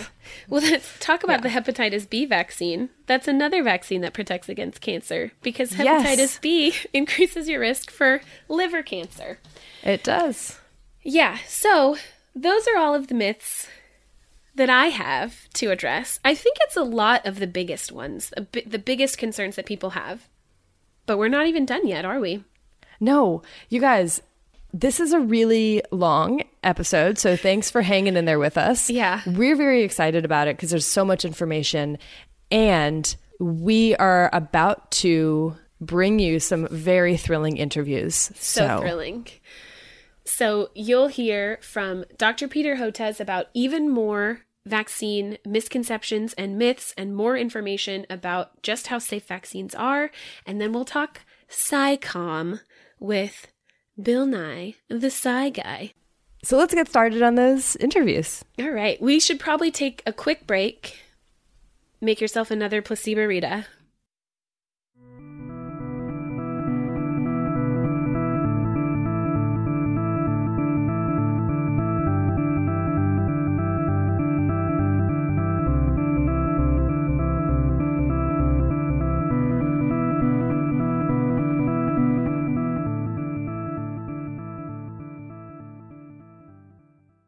Today, we are joined by Dr. Peter Hotez, Dean of the National School of Tropical Medicine at Baylor College of Medicine in Houston, and co-director of the Texas Children's Hospital Center for Vaccine Development. Did I get that right? You got it perfectly. Wonderful. Dr. Hotez, thank you so much for taking the time to chat with us today. It's so great to hear from you because we have been huge fans since our epidemiology grad school days. This is definitely a celebrity moment for us. Yeah. Like, oh my gosh. Big time. Too kind, but thank you. Oh, really? So today we wanted to chat with you about vaccines, in particular the misinformation and fear surrounding childhood vaccines, and to go through some common questions about vaccines and the misconceptions that the anti-vaccine movement holds on to and promotes. But let's start with you. Can you tell us a bit about yourself and your professional experience with vaccine development and research and how you became interested in this field? Sure. Well, thanks for having me and thanks for the question. So I'm a vaccine scientist, sometimes called a vaccinologist, and I co-lead a group that's developing vaccines to prevent or treat poverty-related neglected diseases, a group of conditions we call the neglected tropical diseases or NTDs. And I've been doing this my whole professional life since I was in graduate school, since I was an MD, PhD student at Rockefeller University in New York. So I have a lifelong passion to develop the vaccines that nobody else will make because they're targeting the diseases of the world's poorest people, and there's no financial pot of gold at the end of the rainbow. So one of the interesting things that we do is not only the science of how we develop vaccines, but trying to figure out sustainable business models because no one's done this before. And so that's my major research activity. So it's an interesting one in that it's a hybrid between the academic culture. So we write papers and grants like other academic scientists, but we're also trying to develop stuff. We're trying to make a product. So we're a hybrid between a biotech culture and an academic culture, which sometimes works and sometimes there are kinks to work out, but it's been a very exciting 30-year ride developing these vaccines. We now have vaccines to combat hookworm and schistosomiasis and moving into phase 2 clinical trials. And we have a new Chagas disease vaccines going into phase 1 and hopefully leishmaniasis vaccine to follow. So we target what we'd like to call the most common diseases you've never heard of. Amazing. We actually mentioned your hookworm vaccine in our recent hookworm episode.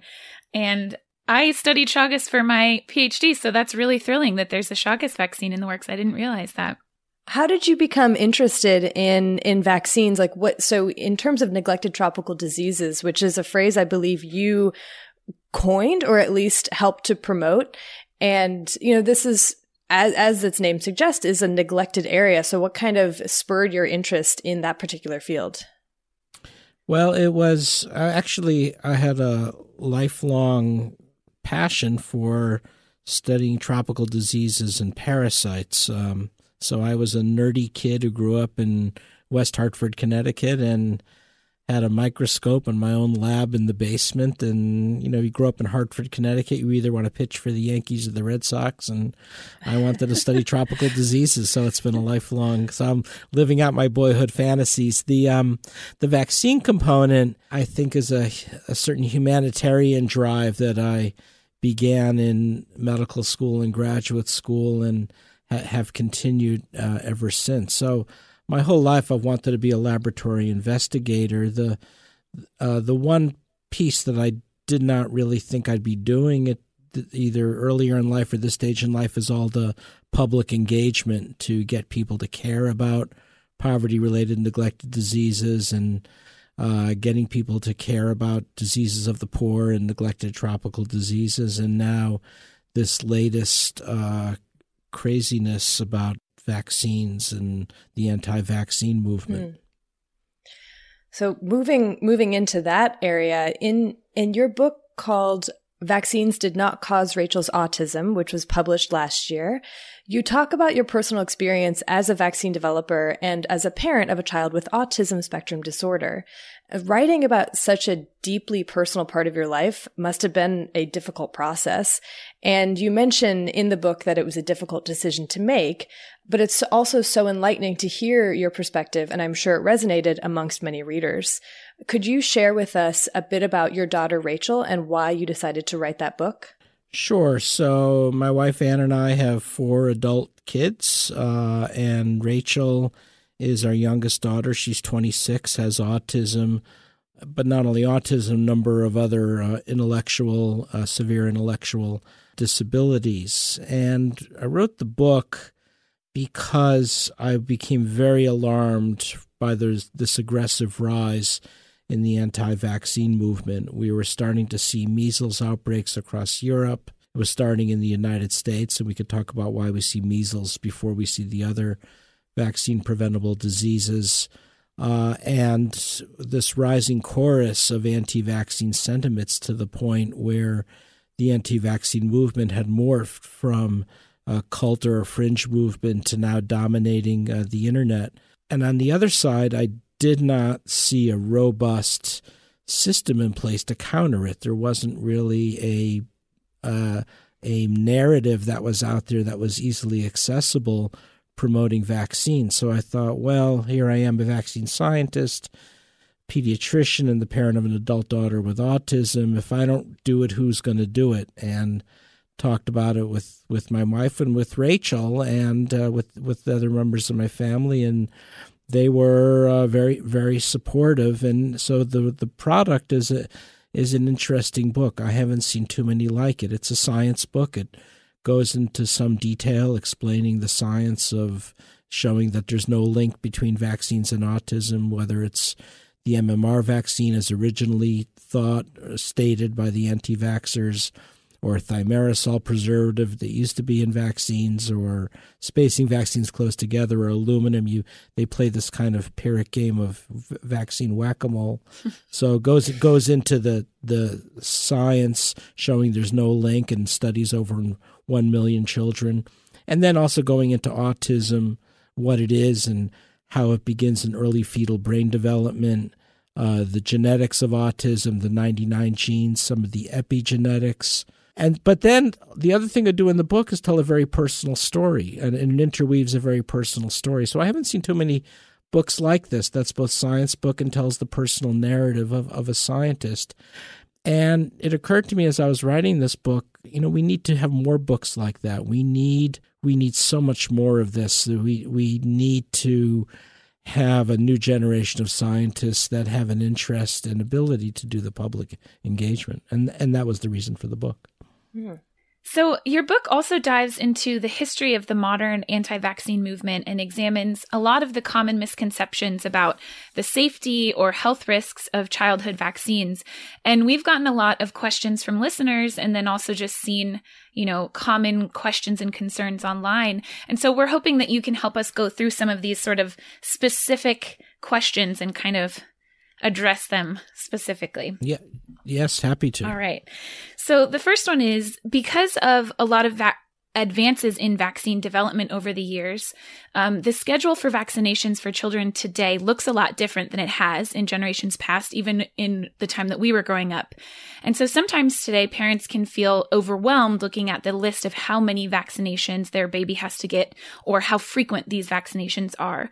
So can you explain a bit about how these schedules are developed and why there are so many more vaccines than we've seen in years past?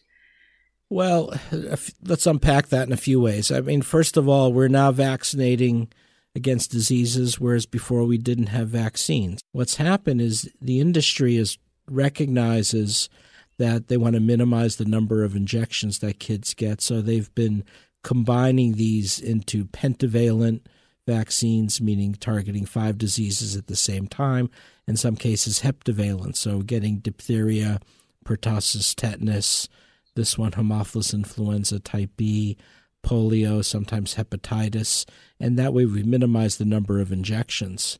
So I think, the Food and Drug Administration and industry have done their best to limit the number of injections. Then the anti-vaccine people respond, well, because you're immunizing against too many diseases at once, you're somehow overwhelming the immune system. But in fact, what I point out that's not what the science says. The science says if you're an infant, your gastrointestinal tract, your respiratory tree, your lungs are incredibly efficient organs of antigen presentation.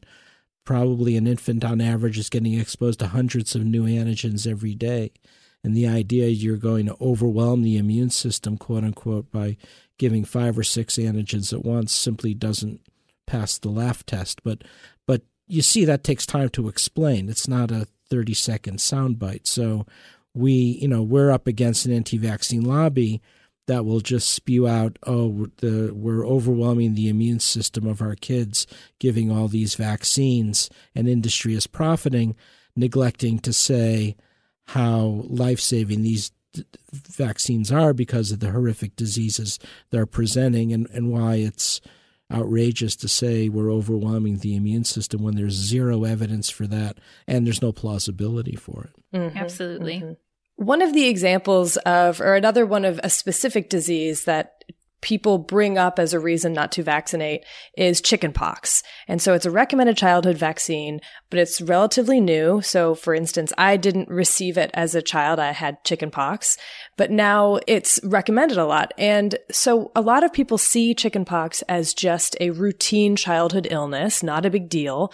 And so can you explain why it actually is very important to vaccinate for a disease like chickenpox if the illness is mild in most cases? Well, this is, again, one of the things, this is the anti-vaxxer playbook, right? They do their best to minimize their diseases. And so for measles, for instance, they'll play an episode of the Brady Bunch where Marcia Brady thought it was a good thing to get measles because she stays home from school, as though that's evidence that measles isn't so bad, neglecting the inconvenient truth that prior to widespread vaccination, 2.6 million kids died of measles every year. It was the single leading killer of children globally after smallpox was eradicated. In the United States, hundreds of kids died every year, and tens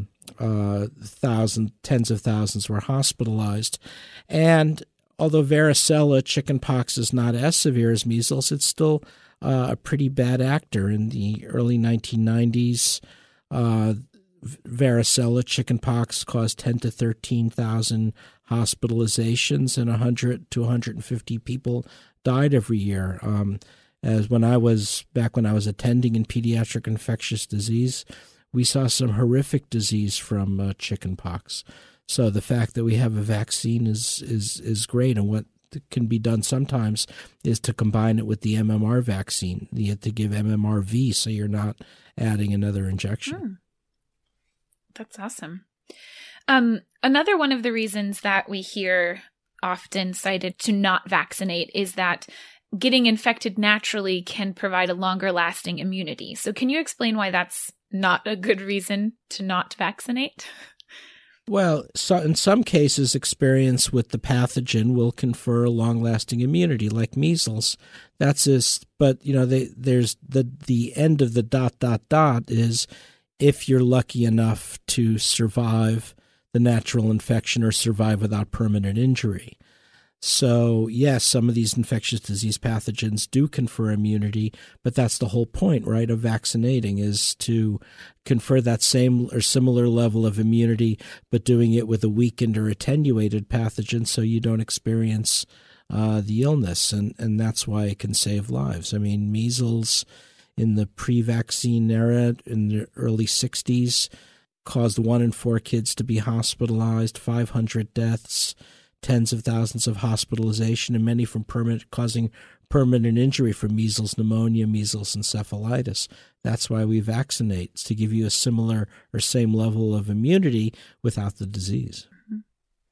Another question that we see very often is, so vaccines have some risk associated with them. And in our first part of our vaccines episode, we'll talk about some of the potential adverse effects when we cover sort of the biology of vaccines. But I think that the fear of those adverse events happening is what drives some people not to choose not to vaccinate. So can you explain how the risks of vaccination differ from the risks of not vaccinating, and just how low these risks really are associated with vaccination? Yeah, so the two things that the anti-vaccine lobby does, first of all, it tends to play down the likelihood of your getting one of these diseases. They inconveniently don't tell you that measles is back, pertussis, which is whooping cough, is back. You're always at risk for tetanus if you get a severe injury. So there is real risk out there for children in the United States or children all over the world. And the truth is, the risk of a serious adverse event from a vaccine is extremely rare. In the book, we put it at about 1 in a million of a serious adverse event, and some would put it at 1 in 10 million. And just to give you a sense of perspective there, on a website I found the likelihood of getting struck by lightning is 1 in 700,000. So you're more likely to be struck by lightning than have a serious adverse event from a vaccine. In fact, the risk of putting your child in a car, even with a car seat, is probably much higher than the risk of vaccinating. So we need to find a better way to communicate risk to lay audiences as well. Mm-hmm. I think a lot of us know people who are opposed to vaccination, or at least questioning whether they need to vaccinate and having these doubts. And I think we struggle with engaging with these people and talking to them about vaccines in a constructive way. What advice do you have to people who have friends or family members that don't vaccinate or are questioning vaccination? How can you best communicate the importance and safety of vaccination to these people? Well, I do it in a few ways. First of all, I explain to parents that they're victims of the misinformation campaign. Right now, if you try to download that, there's such dominance of the anti-vaccine lobby on the internet that if you now try to download any kind of health information about vaccines, you're much more likely to dominate phony vaccine, anti-vax misinformation than you are real information. So in some way, these parents are victims. And then, I like to point out, I give a number of lectures across the country every year, pediatric grand rounds, talking to pediatricians and nurse practitioners and many parents. I find most of the parents are not deeply dug in. They've downloaded misinformation. They've heard something unsavory about vaccines from a friend or a relative. But if you're willing to take the time to have a discussion with them, you can make them understand why vaccines are safe and why your child deserves to be vaccinated. Your child has a fundamental right to be protected against serious or deadly infections. Then there's another, I don't know what the number is, whether it's 5, 10, 15% of parents who are deeply dug in and they buy the conspiracy theories, and those ones are very tough to reach. But most parents you can have a pretty meaningful conversation with and make them understand that the benefits of vaccination far outweigh the risks. Yeah. For people who, for our audience, are there certain websites or resources that you can suggest specifically that have accurate vaccine information that people can go to and say, okay, this is how vaccines work. This is a step-by-step breakdown. This is sort of dismantling all of these myths and misconceptions that the anti-vaccine movement is pushing.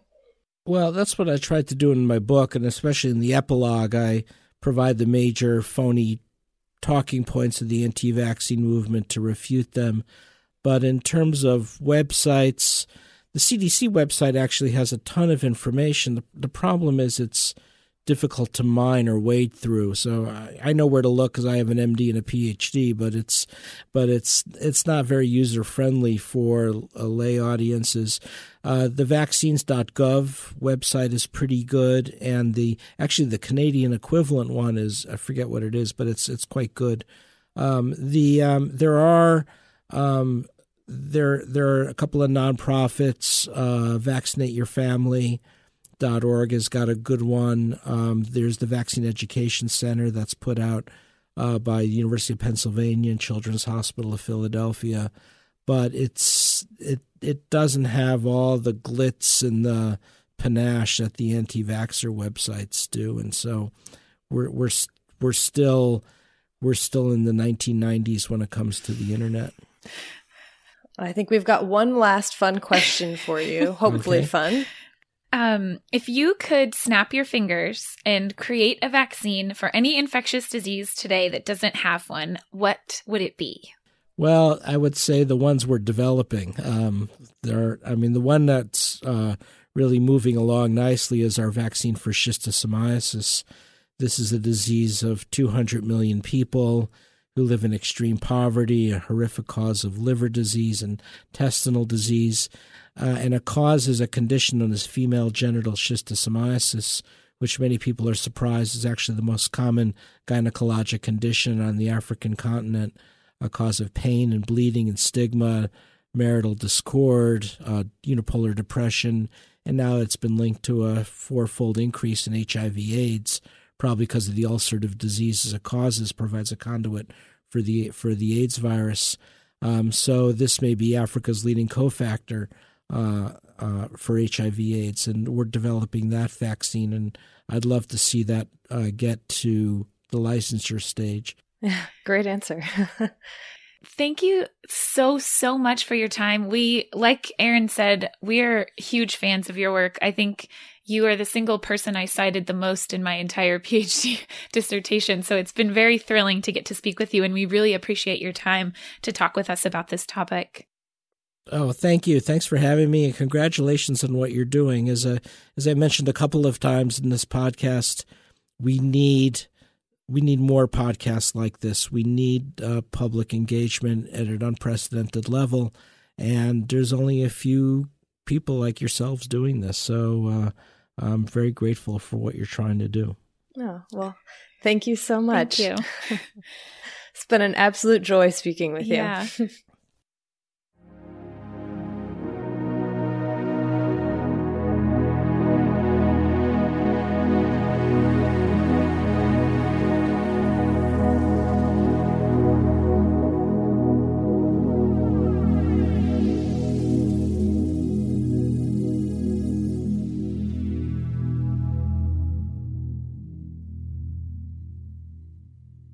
Well, that was awesome and amazing. And we're not done. This episode just keeps getting better.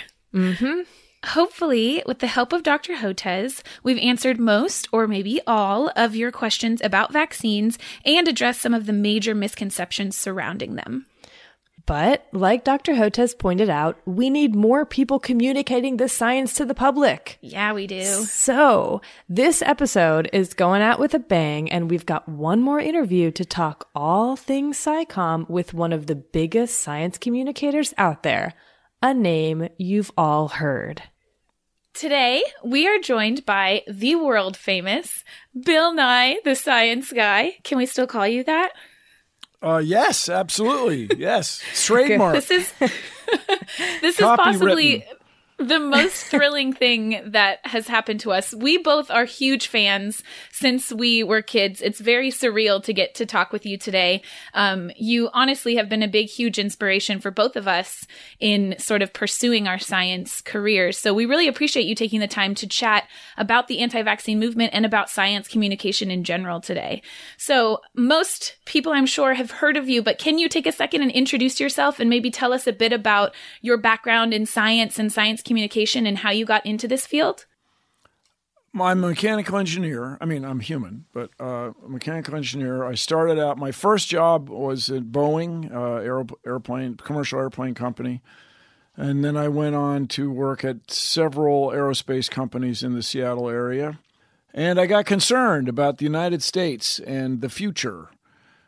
People were building the Ford Pinto automobile and the Chevy Vega, abandoned teaching the metric system, took solar panels off the roof of the White House in the United States. I got quite concerned about the future.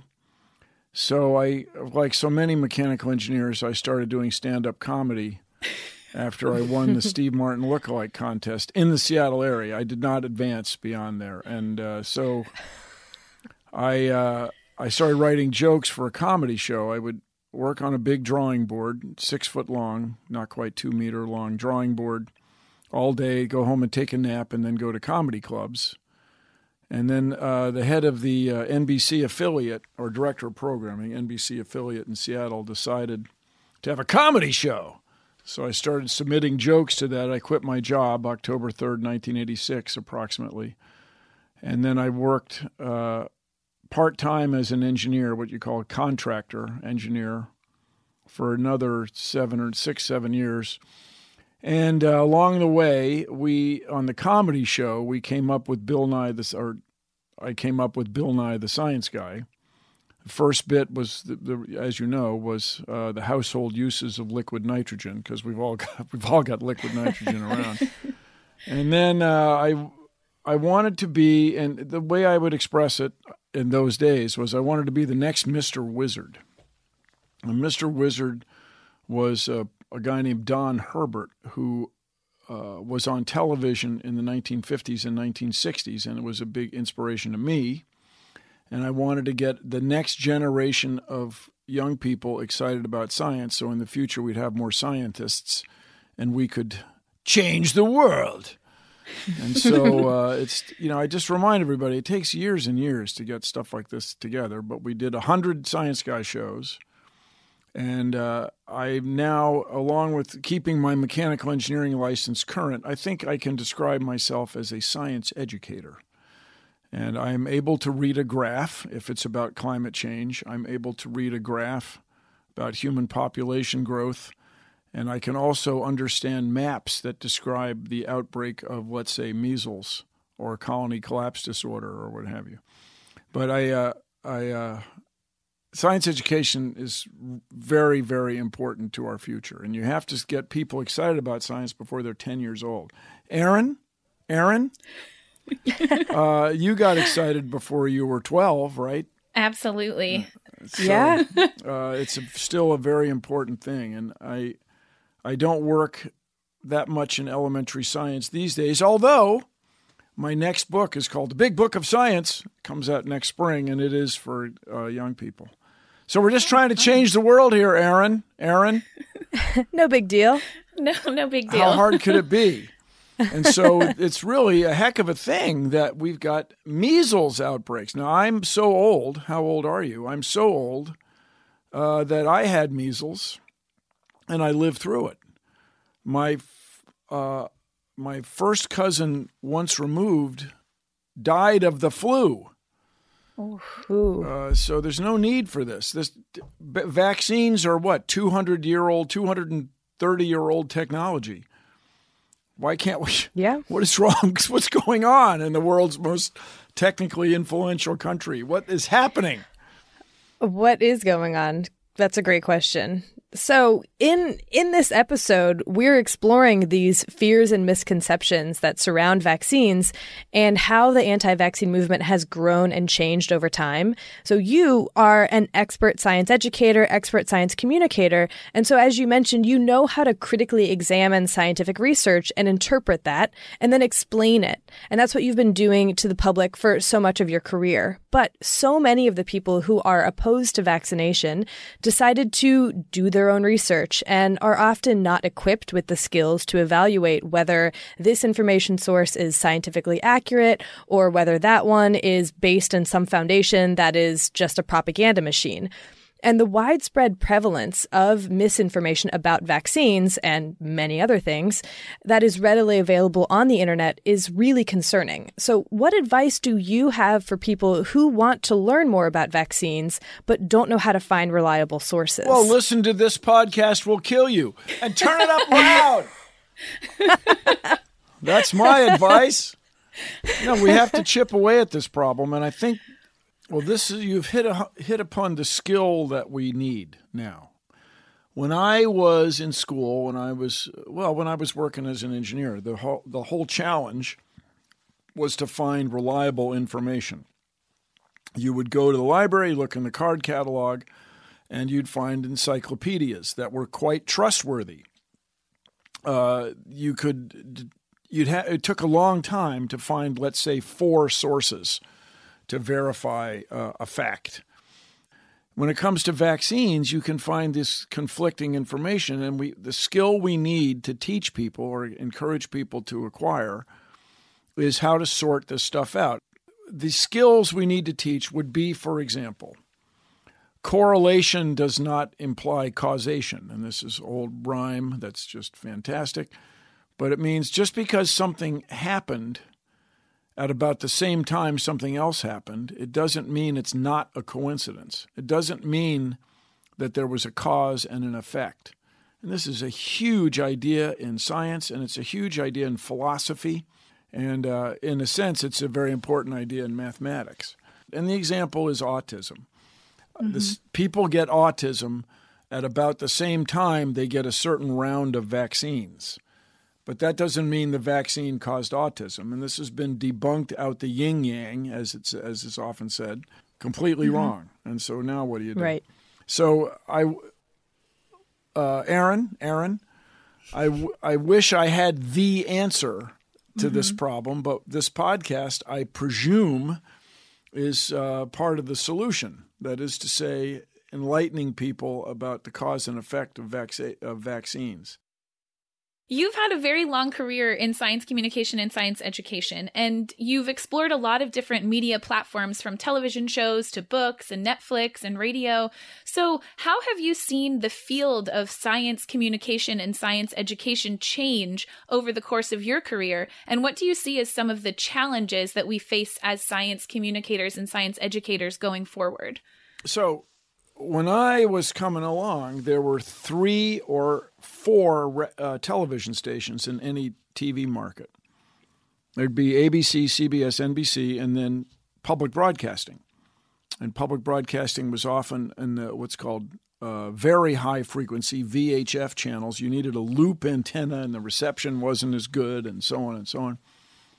Now there are millions of channels available to anybody on the internet. And so what is lost is this peer review. What's lost is the discipline required to broadcast something that was fact-checked. But then the great benefit is it's freedom of speech. Anybody can say anything, and that's generally, you would think, a good thing. What's changed is we have to learn much more carefully how to evaluate evidence. The phrase that's used now, it's a fine phrase, is critical thinking. We have to teach critical thinking skills. When I was coming along, it might have been called reasoning or logic, but critical thinking is a fine phrase. As I mentioned earlier, there's a lot of media, a lot of television, radio, podcasts, science for people who are already interested in science. Mm-hmm. And that's good. But there's still a need for elementary science, for getting people excited early on. Yeah. Yeah, absolutely. So based on your extensive experience in communicating science, what advice do you have for budding science communicators or people who are maybe interested in honing their skills as science communicators in this modern era of so much technology and the ability to communicate science on so many platforms? What kind of advice would you have for people interested in that or trying to get started? The first thing I tell everybody is figure out what you want to get across. What key idea do you want to transmit? Do you want to communicate? Do you want people to get? And when we were doing the Science Guy show, the phrase was learning objective. What's the learning objective? And a learning objective is a technical educator word. It means something you can test. At the end of the podcast, at the end of the television show, you can ask people, what did you get out of that? And I hope it's vaccines are 200-year-old technology and they work. I hope your listeners get that out of this podcast. And then the other thing that's very, very important is what I call discipline in vocabulary, DIV.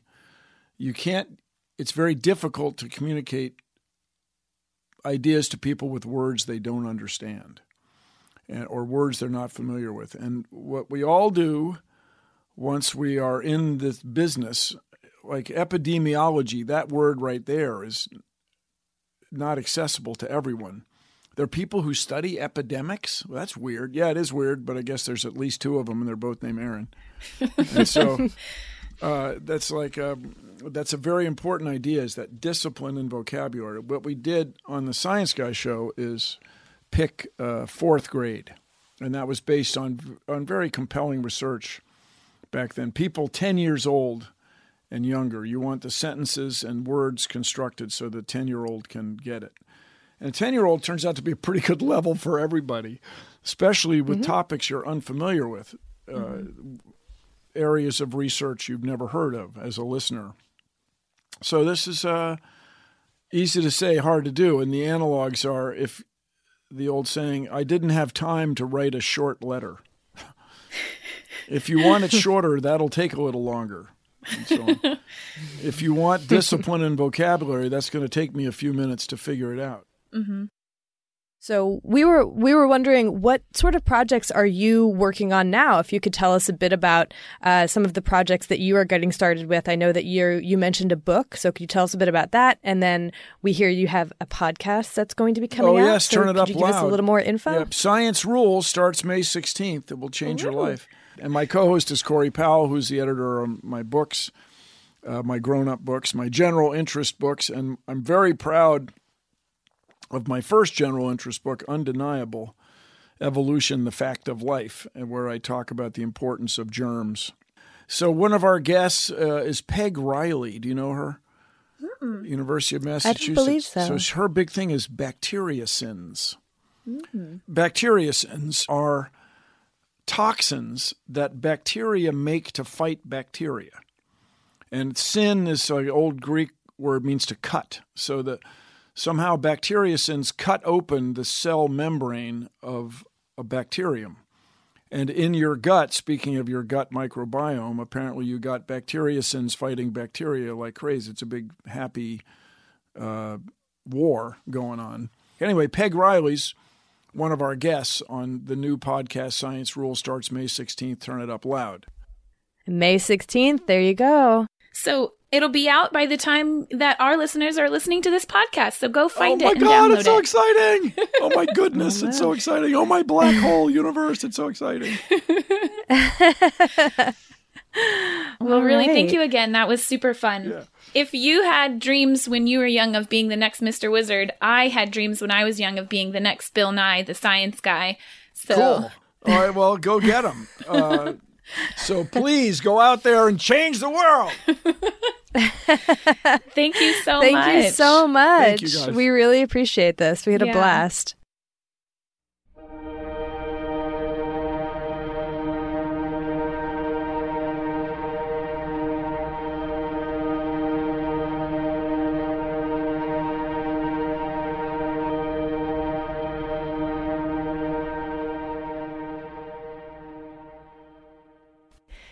Wasn't that the most exciting I had thing? the most fun with these 2 episodes, Erin. Yes. I mean, Dr. Peter Hotez has been one of our heroes for ages, years. And it was so thrilling also to talk to Bill Nye, who we watched his science program growing up. Bill. Just like that. Science guy. So it was really amazing.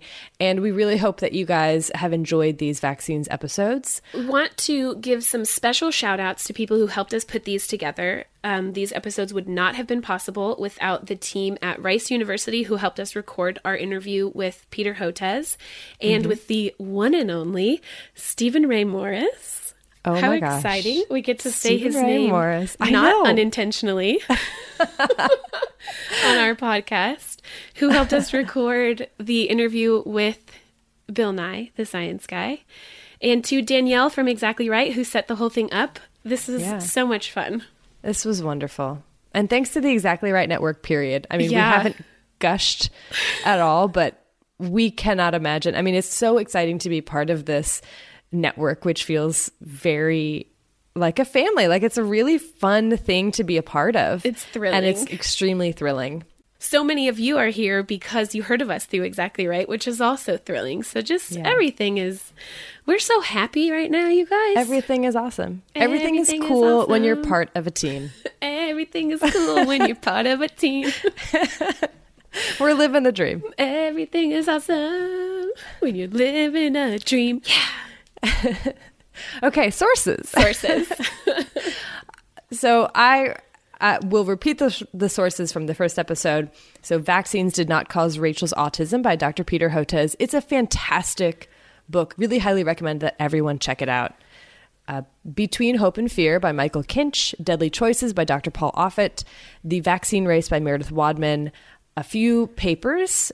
And then again, I'll recommend the Nova episode called Calling the Shots. There are 2 episodes of a podcast called Behind the Bastards that cover the anti-vaccine movement. And also, if you want to hear more Dr. Peter Hotez, he is featured on a recent episode of the Joe Rogan podcast. So go and check that out. Yeah. And as always, all of our sources will be posted on our website, thispodcastwillkillyou.com, under the episodes tab. This is the most sources I have ever had. So there's plenty to keep you occupied in your vaccine reading. And in our show notes, we'll also post links to websites where you can get more information about vaccines in general. Okay. So- Well, thanks to Bloodmobile for providing the music to this episode and all of our episodes. And you can find more of his music on Bandcamp, and there's a link to it on our website. And thank you guys so much for listening. We really hope that this episode was helpful for you and that you enjoyed it. And don't worry, you will get another episode next week. We're not messing around with the schedule. This was like a bonus episode. So 3 weeks in a row, you guys. Can you even? it's like May is the best month ever.